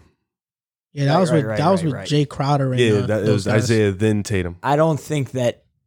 I just don't know that Jaylen Brown and Jason Tatum ever reach what we thought that they were going to, because I don't know that either of them will blossom the way they should. Like, I think Jaylen Brown, if he does get traded to a place like Washington, will take another step up if he can have the ball more and be able to grow through kind of like what Tatum went through in the beginning of his career in Boston. And he kind of got that growth early. I don't know if Jaylen Brown has gotten that opportunity to be the main guy. And when he was this year, he was awesome in Boston. Jaylen Brown's got in a bad shake, because after that phenomenal playoff run where he was the second best player, the very next year, Hayward comes back. Yep. Brown is on the bench. Yep. And he doesn't start more than half the games. And now Gordon goes, and now he's a starter. I think Brown hasn't been given a chance to fully blossom. It's kind of, there's always been something to stunt his development. I don't think they ever win a championship with those 2 guys together, and I think they end up moving on from one of them, and it'll probably be Brown, because Tatum his ceiling is just too high to give up on. Yeah, I think so Kind too. of like Kawhi and PG. Yeah. And I told you, Brown and Tatum were a great value version of Kawhi and PG. If Kawhi and PG can't win a chip, Brown and Tatum can't. Yeah. No, yeah. Wow. That's actually a great comparison. Yeah. I mean, wow. That was solid. That was a good one. I've mentioned it before. That was a solid one. Yeah, that was solid. Because, yeah, PG's like Brown, and then Tatum is obviously like Kawhi. That's crazy. Well, Boston sucks, bro. I don't know what to tell you. Like, their team is horrible. It feels like they're cursed. I mean, Isaiah Thomas curse. Wow. Bro. Yeah, they did Isaiah Thomas dirty. They did. I'm going to keep it 100. Who cares? I do. That was fucked The up. basketball gods, apparently. Yeah, that was bad, though. They didn't even tell him how severe his injury was. For real? Yeah, they didn't. That was my favorite player, too. Really? Yeah. Dude sucks now. Like he dropped like 20 in a He did. in a pro-am or I don't know where in the Drew League. Yeah. I think Isaiah Thomas still got it. He just has to go to the right situation. He's a hooper. He's a hooper for real. Isaiah Thomas isn't a basketball player. He's a hooper for real. He's a hooper. On to this short segment. So we have a new segment on the show. Probably not going to be here for long. It's on this show because there's just so much news we have to talk about that probably isn't worthy of an entire segment. And if it was a segment, this show would be like 4 hours long, and we don't want that to happen. This is something new we're adding? Yeah, maybe if there's a lot of stuff going on in a week, we'll add that show. This is a short news segment. And first, we got to talk about these NBA trade rumors. And the first one I want to talk about is, it's not on the topic list, but it just happened. There was a rumor that OKC tried to trade Shea in the 6th overall pick for the 1st overall pick, which is Cade Cunningham, and the Pistons declined. Troy Weaver has since come out and said that don't believe everything you read, so maybe he's hinting at that wasn't true. But in your opinion, do you think Shea has become overrated or underrated? Because the backlash to this trade was, why didn't the Pistons accept? And then the other side was, how good do you guys think Shea really is? Is he, you think Cade Cunningham is not going to be better than Shea? People think, a lot of people think Shea is getting overrated now. So where do you stand on this debate? Is Shea getting overrated or underrated? I think, I did some research on this. I was looking at Oklahoma City's team as a whole this year, and I was looking at the type of spacing they had and the type of, players that they had and how much Shea had to really work for himself. Shea is one of the best ISO scorers in the NBA. He's one of the best creators in the NBA. He had one of the worst spacings in the NBA. He's one of the most efficient guys in the isolation, in one-on-one situations. I think for Detroit, it's dumb if this trade did happen. If they didn't accept it, it's dumb. You're getting a 6th pick, which could possibly be another star, and you're getting SGA, who has proven no matter the situation, no matter the location, he's going to do what's SGA do. He's a scorer. He's a playmaker. He's a solid defender. This is a guy who, in a winning situation out in LA, he played his role well as a rookie. And then with Chris Paul, he played his role as a second guy. So I think that was dumb if it did happen. They didn't accept it. But I think he's definitely being underrated in the NBA. I think, like Riv said, if the Pistons got offered this, they should have taken it and run, because at 6 in this draft specifically, there is so much talent at the top. They could have gotten a potential star at 6, and Shea has proven that he can be, and I think, an all-star type talent in the league, and that's something that nobody in the draft can say they've done.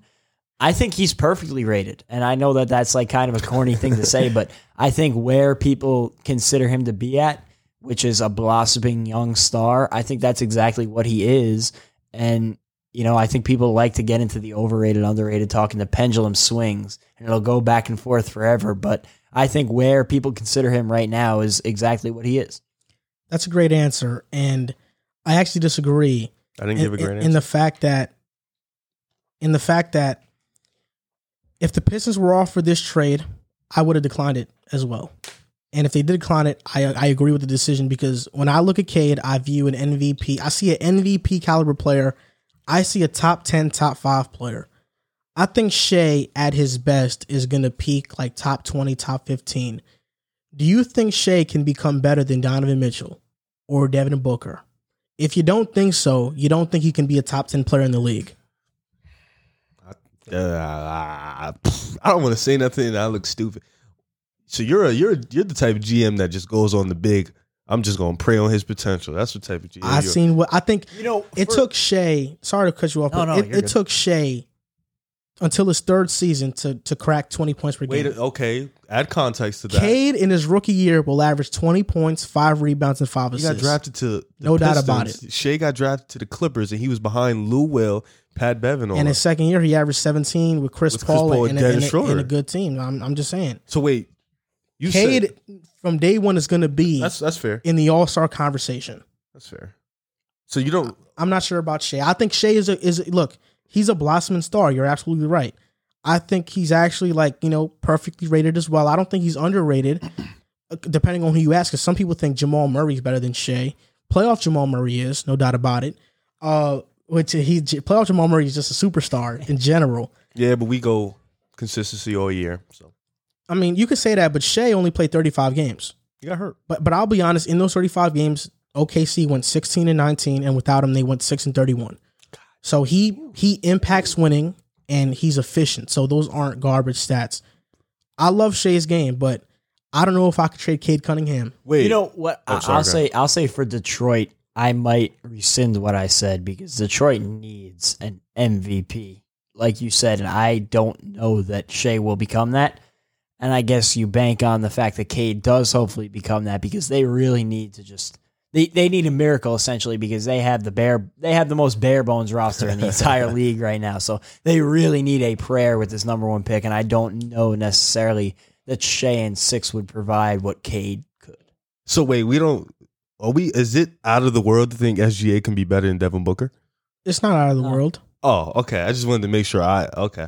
It's not. But also, we just saw Devin Booker do what he does. Do what? He went to the finals in his first year, in his first playoffs. So we're just gonna say that outlandishly without any context. We're just gonna say that. I'm just saying Devin Booker showed out in his first playoffs. But on to the next topic, on to the next news cycle that happened or rumor. The Rockets are looking to move up in the draft, and they want to package Eric Gordon and the 23rd overall pick to move up to the 13th overall pick and trade with Indiana. So Indiana would get Eric Gordon. They're losing Doug McDermott, and I'm not sure about Jeremy Lamb in free I agency. think he is a free agent. I think so too. But who do you think the Rockets should target with the 13th overall pick? I have one in mind. I think You should go Jalen first. Johnson, Jalen Johnson. just off potential. You think they would go potential at 13? Yes, because I think you have KPJ, you have Christian Wood, you have Jalen Green. Right. And in that spot, there are a lot of 2 guards. So 3, 4. Like Moody, Johnson. I mean, Moody, Keon Johnson. I think they need a defender and a 4. And I think that's Jalen Johnson. You can have a lineup out there of KPJ, Green, Jay Sean Tate, Jalen Johnson, Christian Wood. Wouldn't be too bad. I agree. I think at that point in time, you didn't already got your guy in Jalen Green. You got KPJ at the 1. You kind of need a wing because Eric Gordon, he can play the wing, but he's kind of gone. Daniel House, he's not that good realistically. Eric Gordon would be in the trade. Yeah, so I say he'll be gone. He can play, but he'll be gone. So I think, getting Jalen Johnson and just banking on his work ethic and his potential, I think at that point, 13, it's just like, all right, we're just going to go get that guy. So, yeah, I agree. I think Jalen Johnson would probably be the pick. Do you think that KPJ is a 1? Because you He- said he- KPJ is a 1. Yes, he So He you says think he'll it. be there? He tweeted, says he "I'm is a point guard." Yeah, he said he's a point guard. and he actually had a couple double assists. He's just different. I mean, if Bouknight could fall that Bouknight. far, Yeah. I think that would be 13? a great pick, but I don't think he makes it that far. So wait, you would pick Green and Buckner? Well, it depends. Well, that's a big question now. Is who they take it to? Mobley. Can they get up to 1?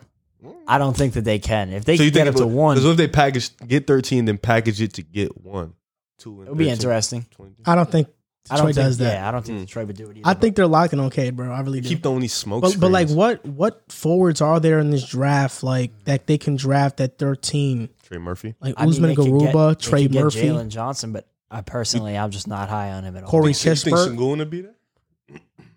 I think Şengün would be there. But do you want to have Christian Wood and Şengün? I don't think so. I look at Christian Wood so differently. He's not really a 5. Yeah, he's more of a 4. He in my plays out in the eyes. perimeter a lot. I don't really see him as down. Şengün is more of a 4 too, though. Yeah, so it's Kispert Garuba. wouldn't be bad. Kispert wouldn't be a bad fit. I think Floor Garuba. spacer. They need a defender. Yeah, because you're going to have two playmakers and like ISO scorers. If you do take Jalen Green, you'll have him and KPJ who are like ISO scorers. Kispert could space it out. You know he can shoot the spot up three, can play with playmaking guards like Jalen Suggs. I think they should get Garuba. They need some defensive identity. And Christian Wood is just mad skinny. He can block shots, but I think he gets bullied a lot. So I think, and Jason Tate, I'm sorry, he's 6'4". We're just not doing that. Like at least I think he's 6'5". Garuba's 6'8", but he has long arms. Tate, come on, like nah. We're not. I said I think Garuba's a perfect role player. Yeah, we're not doing that small ball lineup anymore with Houston. So another rumor is that the Lakers are trying to trade for Buddy Hield, and Kyle Kuzma would be the centerpiece of this trade. And honestly, I'm not sure if Sacramento would do it. I think if they do trade Hield for Kuzma and like a pick, they would kind of be crazy because I think Hield is a very good player. But for LA, if you give LeBron Buddy Hield type spacing, oh my gosh.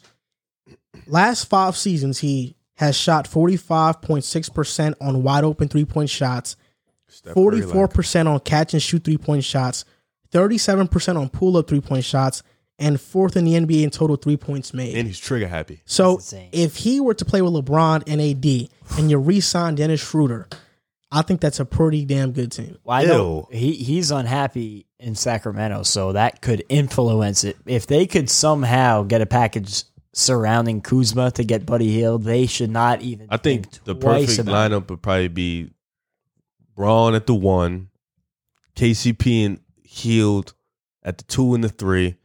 I don't know who'll be at the 4, but AD at the 5. I think having those two shooters out there create so much spacing. KCP, he's still inconsistent, but you're not going to leave him wide open. He can still shoot the 3 ball. Yeah, I mean, I think you look at that Lakers title run, and one of the biggest things for them was it seemed like every game somebody different stepped up shooting the ball, whether it was KCP, Rondo did it some nights.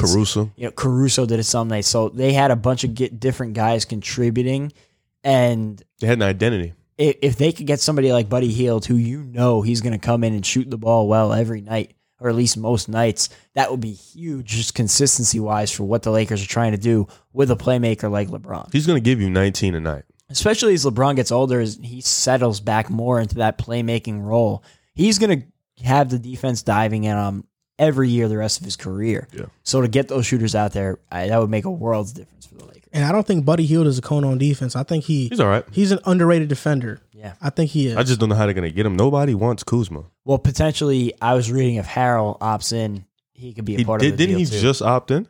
Did he? I'm not even sure. I'm not sure. I haven't If read he did, about it. I've read that he could be in the package, which, I mean, it would be, personally, I still wouldn't accept that if I was the Kings, but they'll be free agents, so it's just filling up cap space at this point for Sacramento, even though nobody go there. Yeah. And this other news that came out is that it just popped up on my phone that the Pelicans are going to heavily pursue Kyle Lowry, and they're going to throw a lot of money at him because they think he can have a similar role to what Chris Paul had to Phoenix. And that's not the only team that wants Lowry. The Lakers, the Mavericks, the Sixers, the Heat are all expected to pursue Lowry.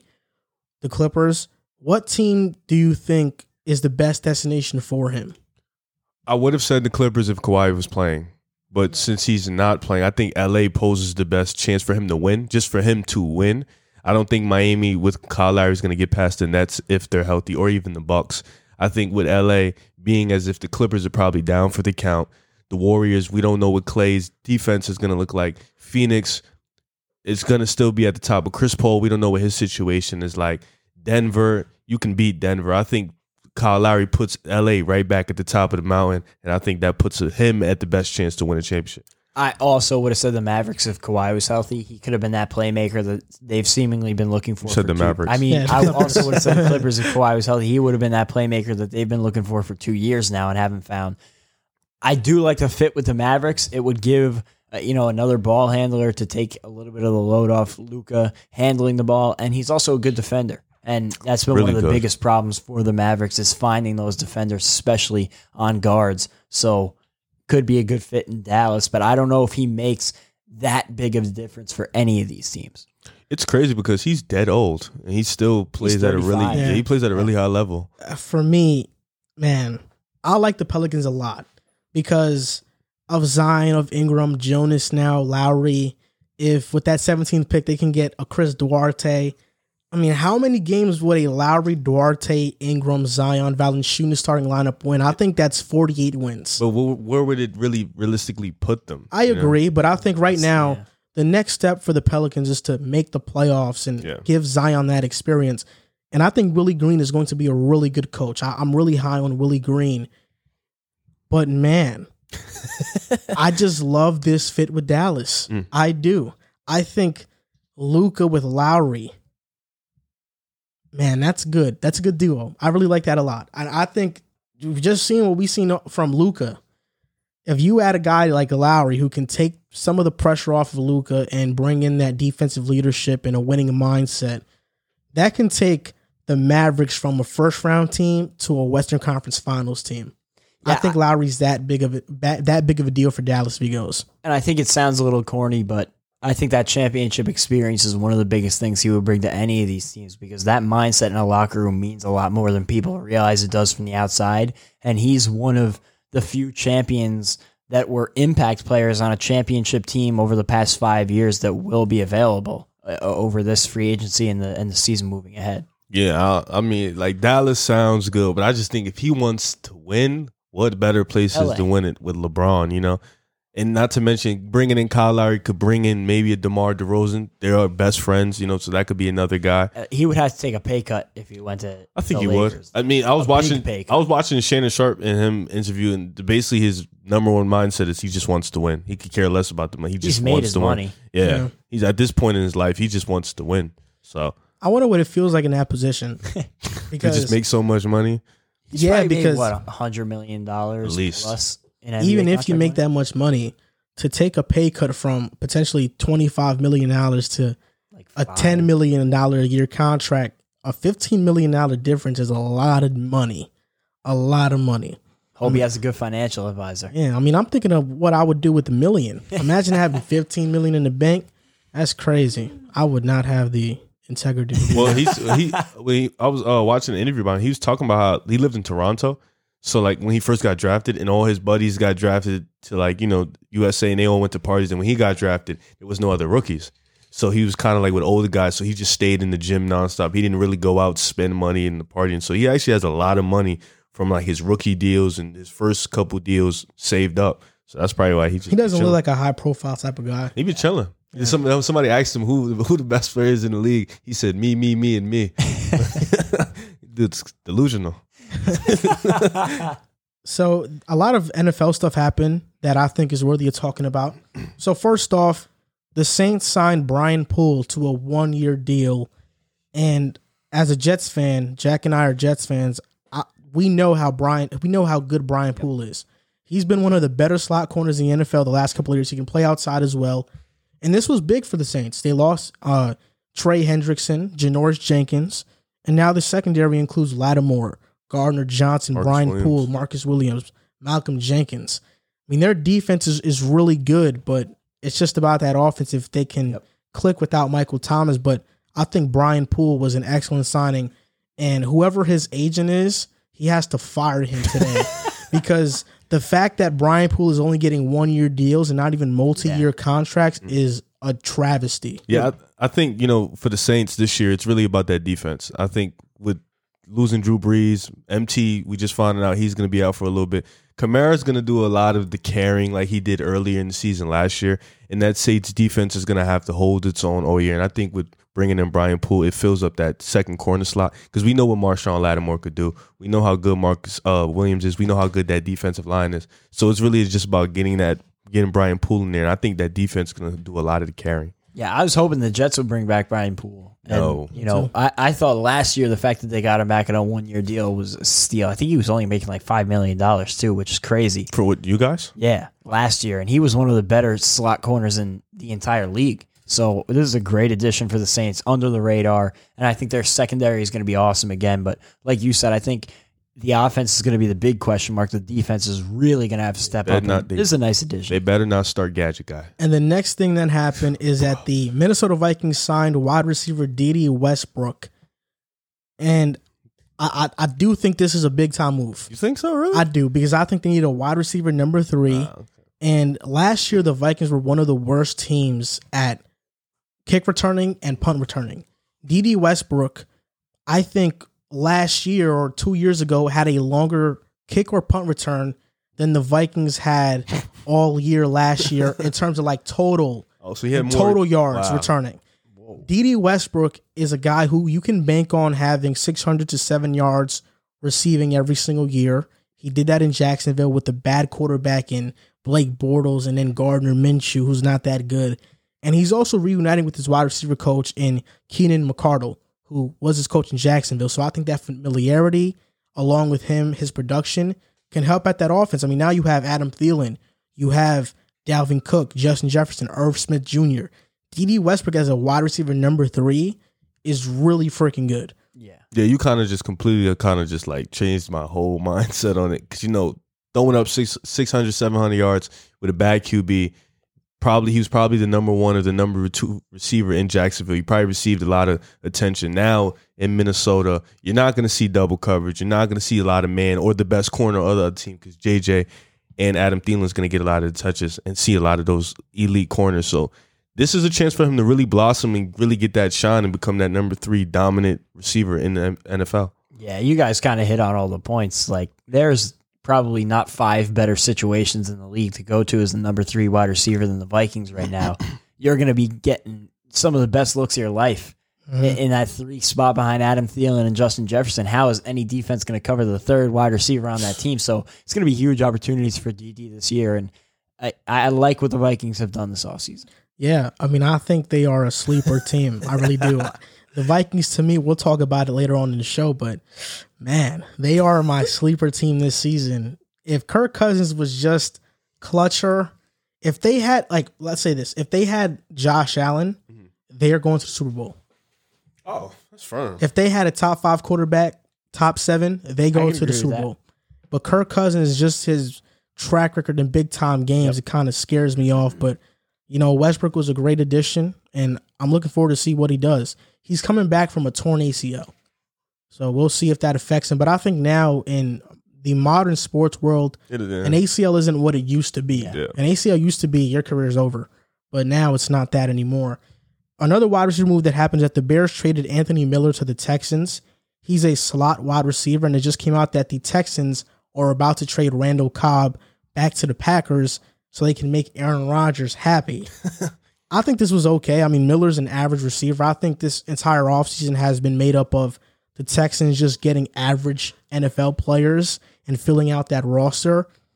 And the Bears will be fine. They have Denier Bird, who was the Patriots' best wide receiver last year. They have Marquise Goodwin, who's one of the fastest receivers in the NFL. Darnell Mooney, Allen Robinson. I think they didn't need Anthony Miller. So this was a win for the Bears, and I guess win for the Texans because I think Anthony Miller is average. Yeah, this is like a whatever move. Realistically, I only care about the Texans because they're about to trade Deshaun Watson to the Eagles. Are they? I hope to God. Like, I'm praying at my house. But this is just whatever move. Anthony Miller is cool. I like his name. He's a pretty good receiver. He's average at best. But this is just Texans just being the Texans. I mean, the first thing I thought about when I heard about this deal was Randall Cobb going back to the Packers because I know that was one of the top requests from Aaron Rodgers. Mm-hmm. And, when he came back, it kind of signaled that move was going to go in motion. So, like you guys said, it's kind of a whatever move. I don't think it makes a big difference for either of these teams. And, I do wonder what happens with the Bears receiving core next year because I don't think Allen Robinson is going to come back after his tag is up. Yeah. And, I wonder what the dynamic's going to be there if they look receiver next year in the draft or whatever. So just another guy out of the mix there when they have to reevaluate this offseason. Two more things happen, and that's the Seahawks and Jamal Adams aren't close on a deal, but they have said that they're willing to make him the highest paid safety in the NFL. Right now, the highest paid safety is Justin Simmons at $15.2 million, but Jamal Adams wants $18 million. Yeah. And the highest paid safety would be $16 million, but I think Jamal Adams doesn't want that. He wants 18, closer to 20, and 3-time Pro Bowler, 83 tackles last season, 11 for loss, 9.5 sacks. He set the safety sack record, or the sack record for secondary players, 14 quarterback hits. Jamal Adams is a dog, but this happened with New York, with the Jets, is that he wanted more money and he was a problem. He was causing a rift. And the Jets traded him for 2 first-round picks, and it ended up turning into Elijah Vera Tucker, which I'm very happy about. And the Seahawks have no choice but to pay Adams because they already traded those 2 firsts for Jamal Adams. And Jamal Adams has said that he's going to report to camp. So it's not like he's sitting out. He's going to still report to camp and play for them. But that's what he wants right now. I think this is kind of like the same. It's not the same, but sort of like the situation with Xavier Howard, where he's looking at his other safeties and he feels like he's the best in the league. He wants to get paid like he's the best in the league, and he thinks he's better than the other safeties in the league. And you know, it's right to feel that way. Jamal Adams is without a doubt, if not the best, he is one of the best safeties in the league. But like you said, the Seahawks are going to have to do it because they already traded away their picks, and they're kind of in a situation where they kind of need to keep that talent around Russell Wilson and continue to be competitive in his prime. Yeah, it was always my concern with the Jets was giving out that big extension to Jamal Adams. And if it was $16 million, I think that's something I can live with because that's around, what you're paying for a safety. But when you're talking like 18 to 20, especially when you get towards 20, because that was the number that I heard when he was in New York, what he was looking for was $20 million. Now you're talking like elite level edge rusher talent. And that usually has much more of a bigger impact on the game. It's an impact, more of an impact position. So, that number scares me to give out to a safety, especially one that is historically not great in coverage. That's not to take away from what he does because he is one of, if not the best safety in the league. I just don't know if I'm going to pay him $20 million a year, and that was always my concern with the Jets. So I don't blame the Seahawks for being tentative. And the last big time thing that happened is that Chandler Jones has requested a trade from the Arizona Cardinals. And I'm not sure how I feel about this. I mean, when they first got J.J. Watt, I thought a duo of J.J. and Chandler Jones is awesome. I think Chandler Jones doesn't get traded, but a scenario I thought of was the Cardinals trading Chandler Jones to the Dolphins for Xavier Howard. The Dolphins get an edge rusher, and the Cardinals get a great cornerback in Xavier Howard and fill that need for them. But wouldn't they have to pay Howard? Yeah. They would. So either way, they got to pay somebody, right? So it's like, who would you rather pay? You know what I'm saying? I'd rather pay Xavier Howard right now. He just had a monster year. He played like the best cornerback in the NFL. But I was reading up on it. Chandler, he did report to practice, if I'm not mistaken. So he is going to still play. I think he's probably going to. I think he's probably going to play out this last year and just leave. Him and J.J. Watt's going to be fun to watch. But I feel like Arizona should have definitely did something to keep that defensive line intact. Chandler Jones, he's a monster at his position. But like you said, trading him for Xavier Howard, obviously one of them is going to get paid. Xavier Howard, kind of in the same situation, just wanted to feel like they're the best at their position, and that money makes them feel that way. So I understand it from Chandler Jones' perspective. Yeah, and like you said, I kind of get where he's coming from. They gave J.J. Watt that big bag coming in this year, and I understand why he would feel a bit slighted, but I saw the Cardinals say essentially they're not entertaining it, which makes me happy because I love that they brought in J.J. Watt. They added to that defense. I think they could be a really good team.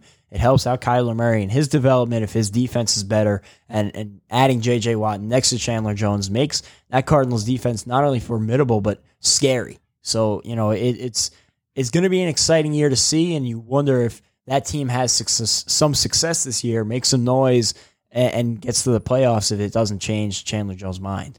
And that's going to do it for this short news segment. This is pretty quick, not that long. I think it's pretty cool.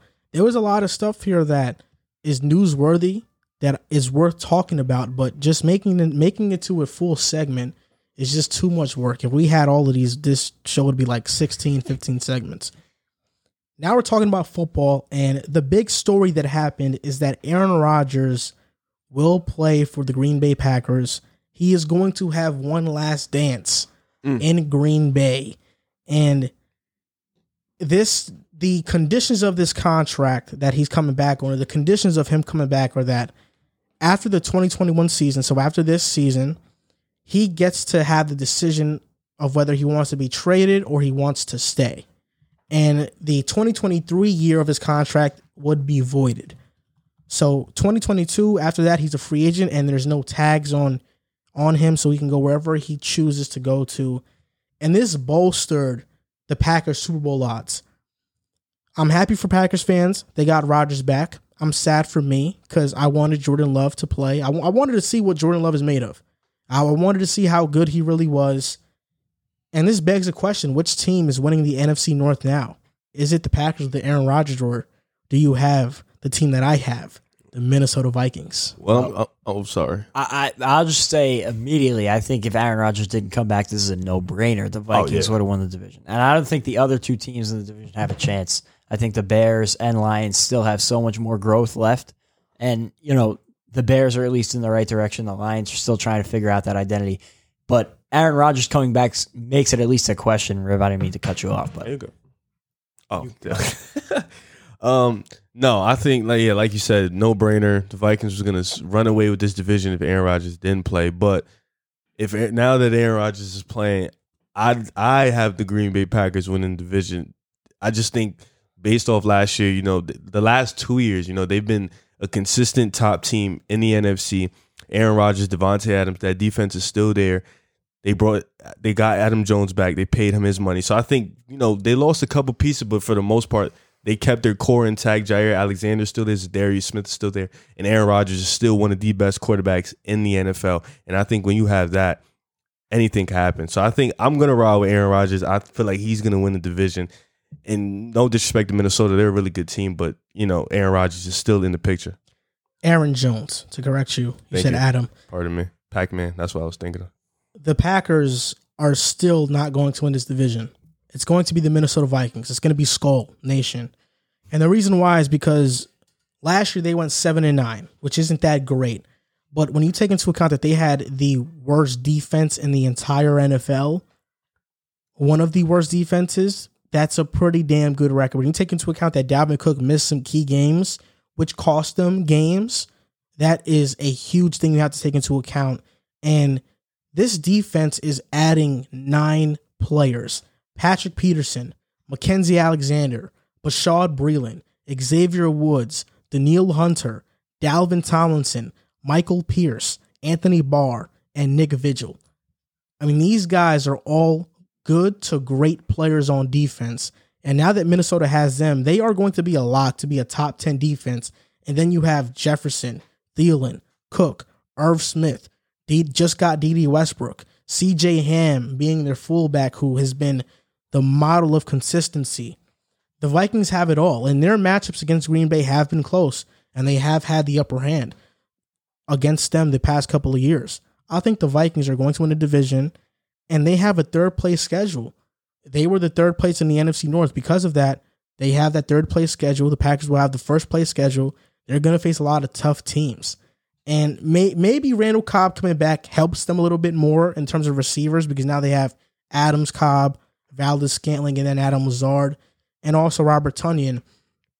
But when I see the Vikings, I just think this year they're primed for that breakout year, and they have talent on the offensive line.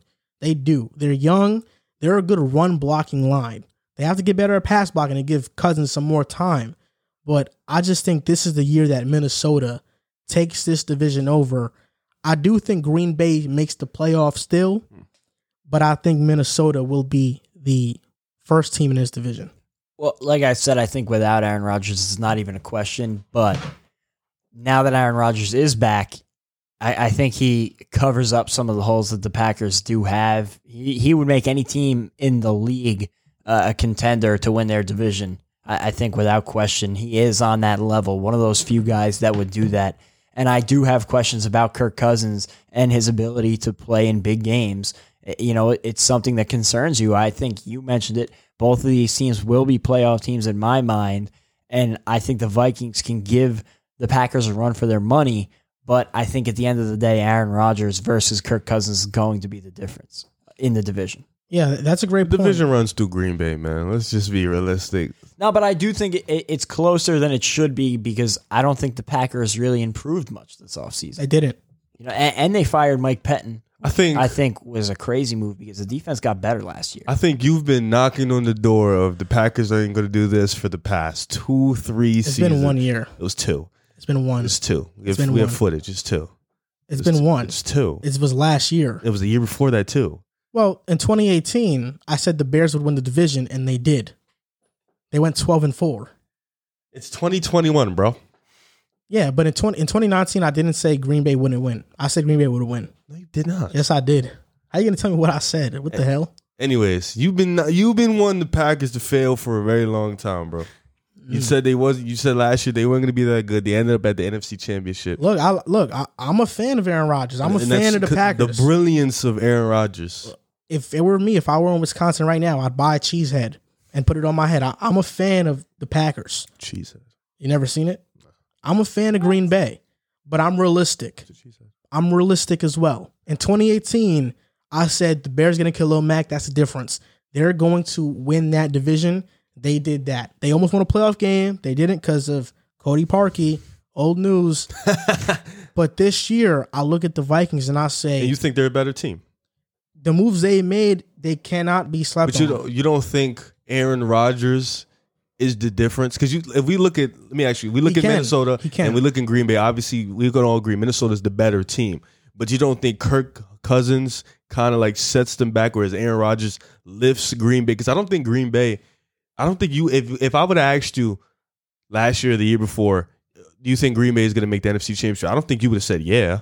Last year, no. Yeah, so it's like, and he consistently has kept them or uplifted them, whereas he puts them over the top, whereas we may not think they're that good, but then Aaron Rodgers just does Aaron Rodgers thing. They're better than what they are. I agree with what you're saying. Aaron Rodgers is one of the best quarterbacks that ever played this game. I don't think Kirk Cousins holds back the Vikings as much as we think he does. I think the offensive line fails him a lot. He barely has time to throw a lot of the times. If that offensive line gets better this year, there is no question who I'm taking in terms of a game. I still have the Vikings win a division, but if the offensive line was actually good, this isn't even a debate. But you said he wasn't clutch, though. Well, he has had the tendency to not win those big games. But when you look at the context of those games, there are a lot of reasons as to why he doesn't win. For example, last year, Sunday night or Monday Night Football, one of those, versus Seattle. He lost that game. But if it wasn't for Alexander Mattison hitting the hole and getting 1 yard, the Vikings win, and they're 8-8. That's fair. So there's context behind those losses, and I don't think just blaming Cousins is the way to go, because if you look at the stats in those primetime games, he plays well in primetime games. I can see either of these two teams winning the division without a question. For now, I'm going to bet on Aaron Rodgers and the Packers because I've seen them do it. I might change my mind if I do see the Vikings offensive line come out and play better this year because they have everything else. That defense is going to be an elite unit. That offense we know is an elite unit. They have arguably the best 1-2, maybe, well, not in football anymore now that the Titans went out and traded for Julio Jones. Yeah. They have a top 5 1-2, I think, in football coming into this year. They have arguably the best running back in football coming into this year, one of the top 3 in Dalvin Cook. So it really comes down to the offensive line and Kirk Cousins and how they're going to perform. And for me, going into the year, I'm going to bet on Aaron Rodgers because I know what I'm going to get out of it. And now to the last topic of the show. This is about Deshaun Watson.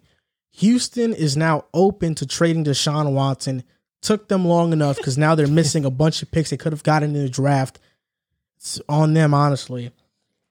Is there any chance that he does, in fact, still play in Houston this season, in your opinion? And also, where do you think he gets traded to?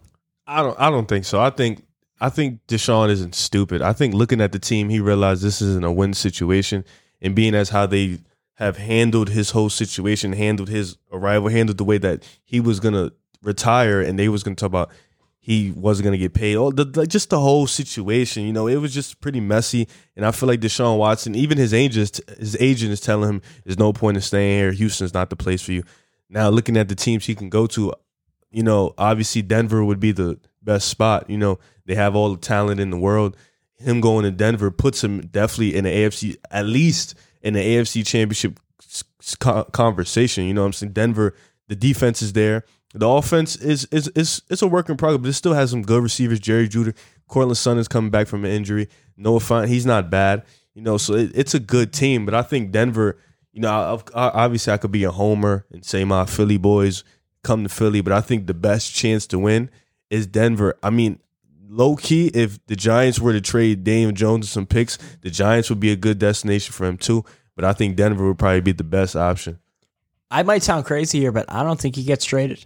I don't know if that means he doesn't end up playing or what, or if he does play with the Texans, but I don't think he gets moved at this point because of how inept the Texans were in handling this. And, I guess they couldn't have known about the accusations that he would be facing, but they would have been wise to get him out as soon as they possibly could have, because now, not only one, have they lost a bunch of teams who are going to be scared away from his accusations, and rightfully so. I mean, you'd be out of your mind to give up 3 top 2-round picks, first and second round picks, and then 2 starting caliber talents for a guy that you don't even know if he's going to be able to play this year or if he'll ever be allowed to play in the NFL again, depending on how these allegations play out or when he'll be able to play again, how much time he's going to miss. And 2, they waited until after the draft. So now at least half of the teams that were considering making a deal for him, including the Jets, have drafted their quarterback or went out, traded for a quarterback, made some move to fill that hole. So who's even left that would make a deal now?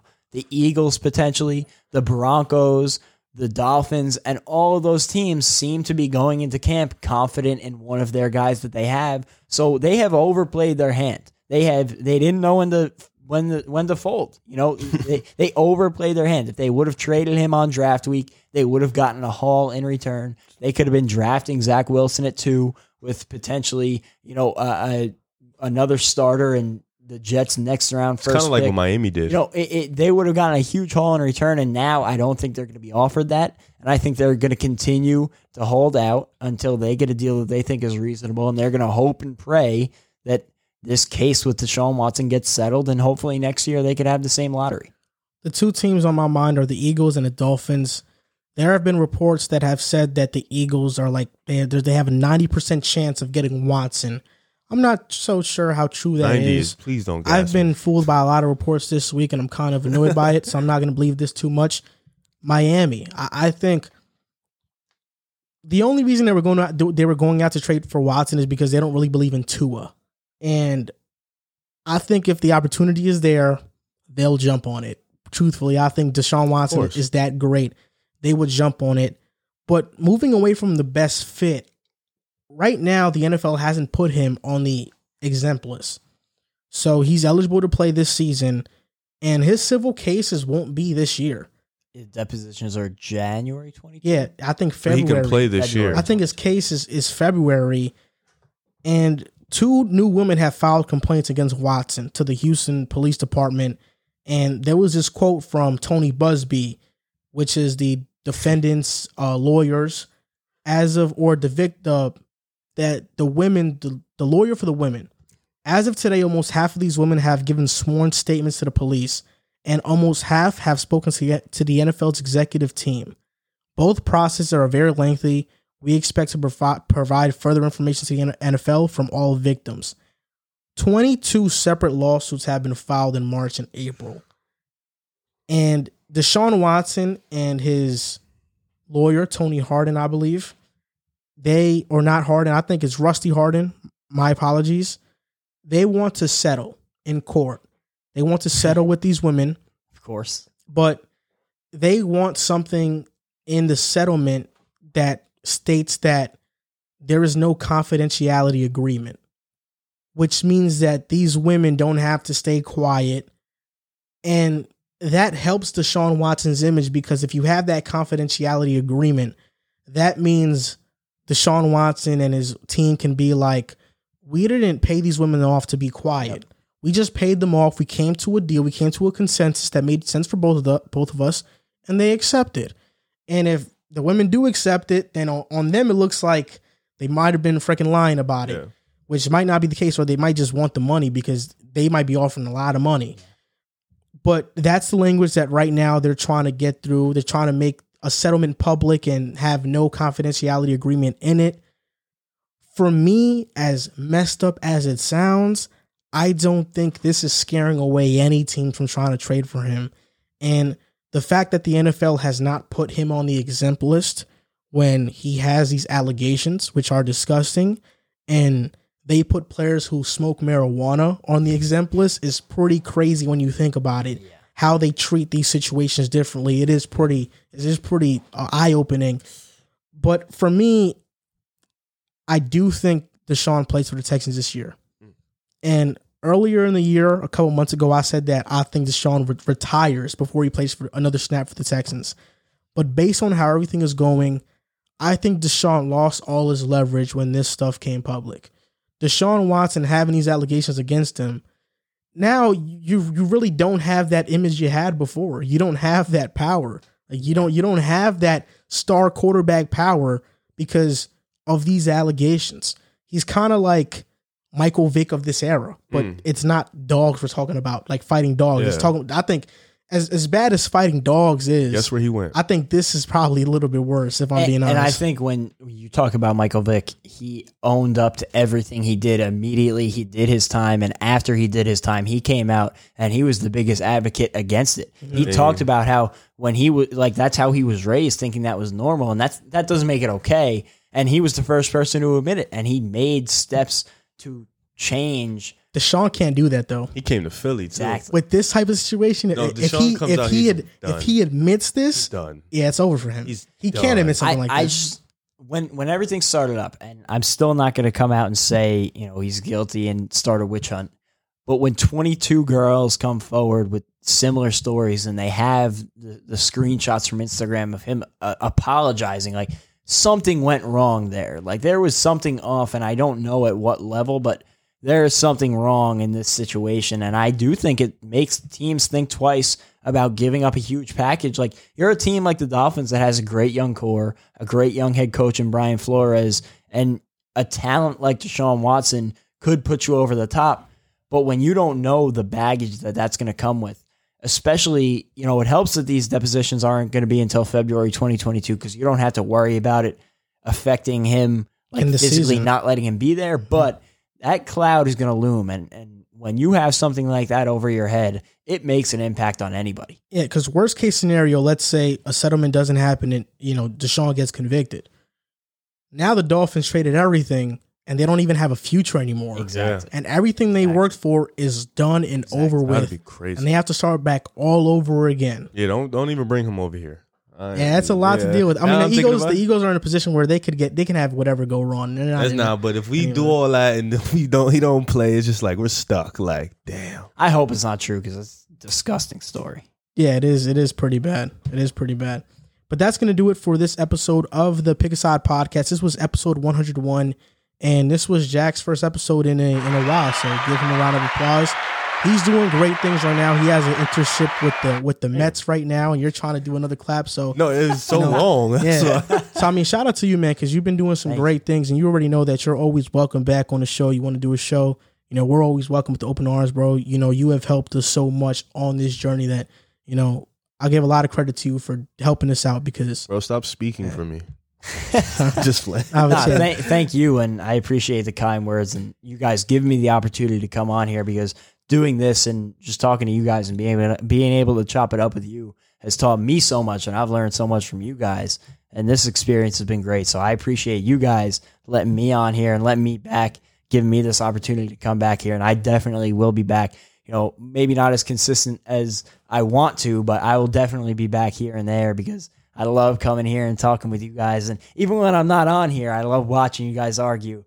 Even like coming back here before the show, listening to you guys talk, I was like, man, nothing has changed in the time that I have left. But you guys are killing it, keeping up, and I can't wait to see what the future holds for Pick a Side. You guys are so sentimental. Yeah, we're all appreciative over here. So you guys can follow us on Instagram and TikTok at Pick a Side Podcast, on Twitter at Pick a Side Pod, and this will do it for episode 101. We hope you guys all enjoyed.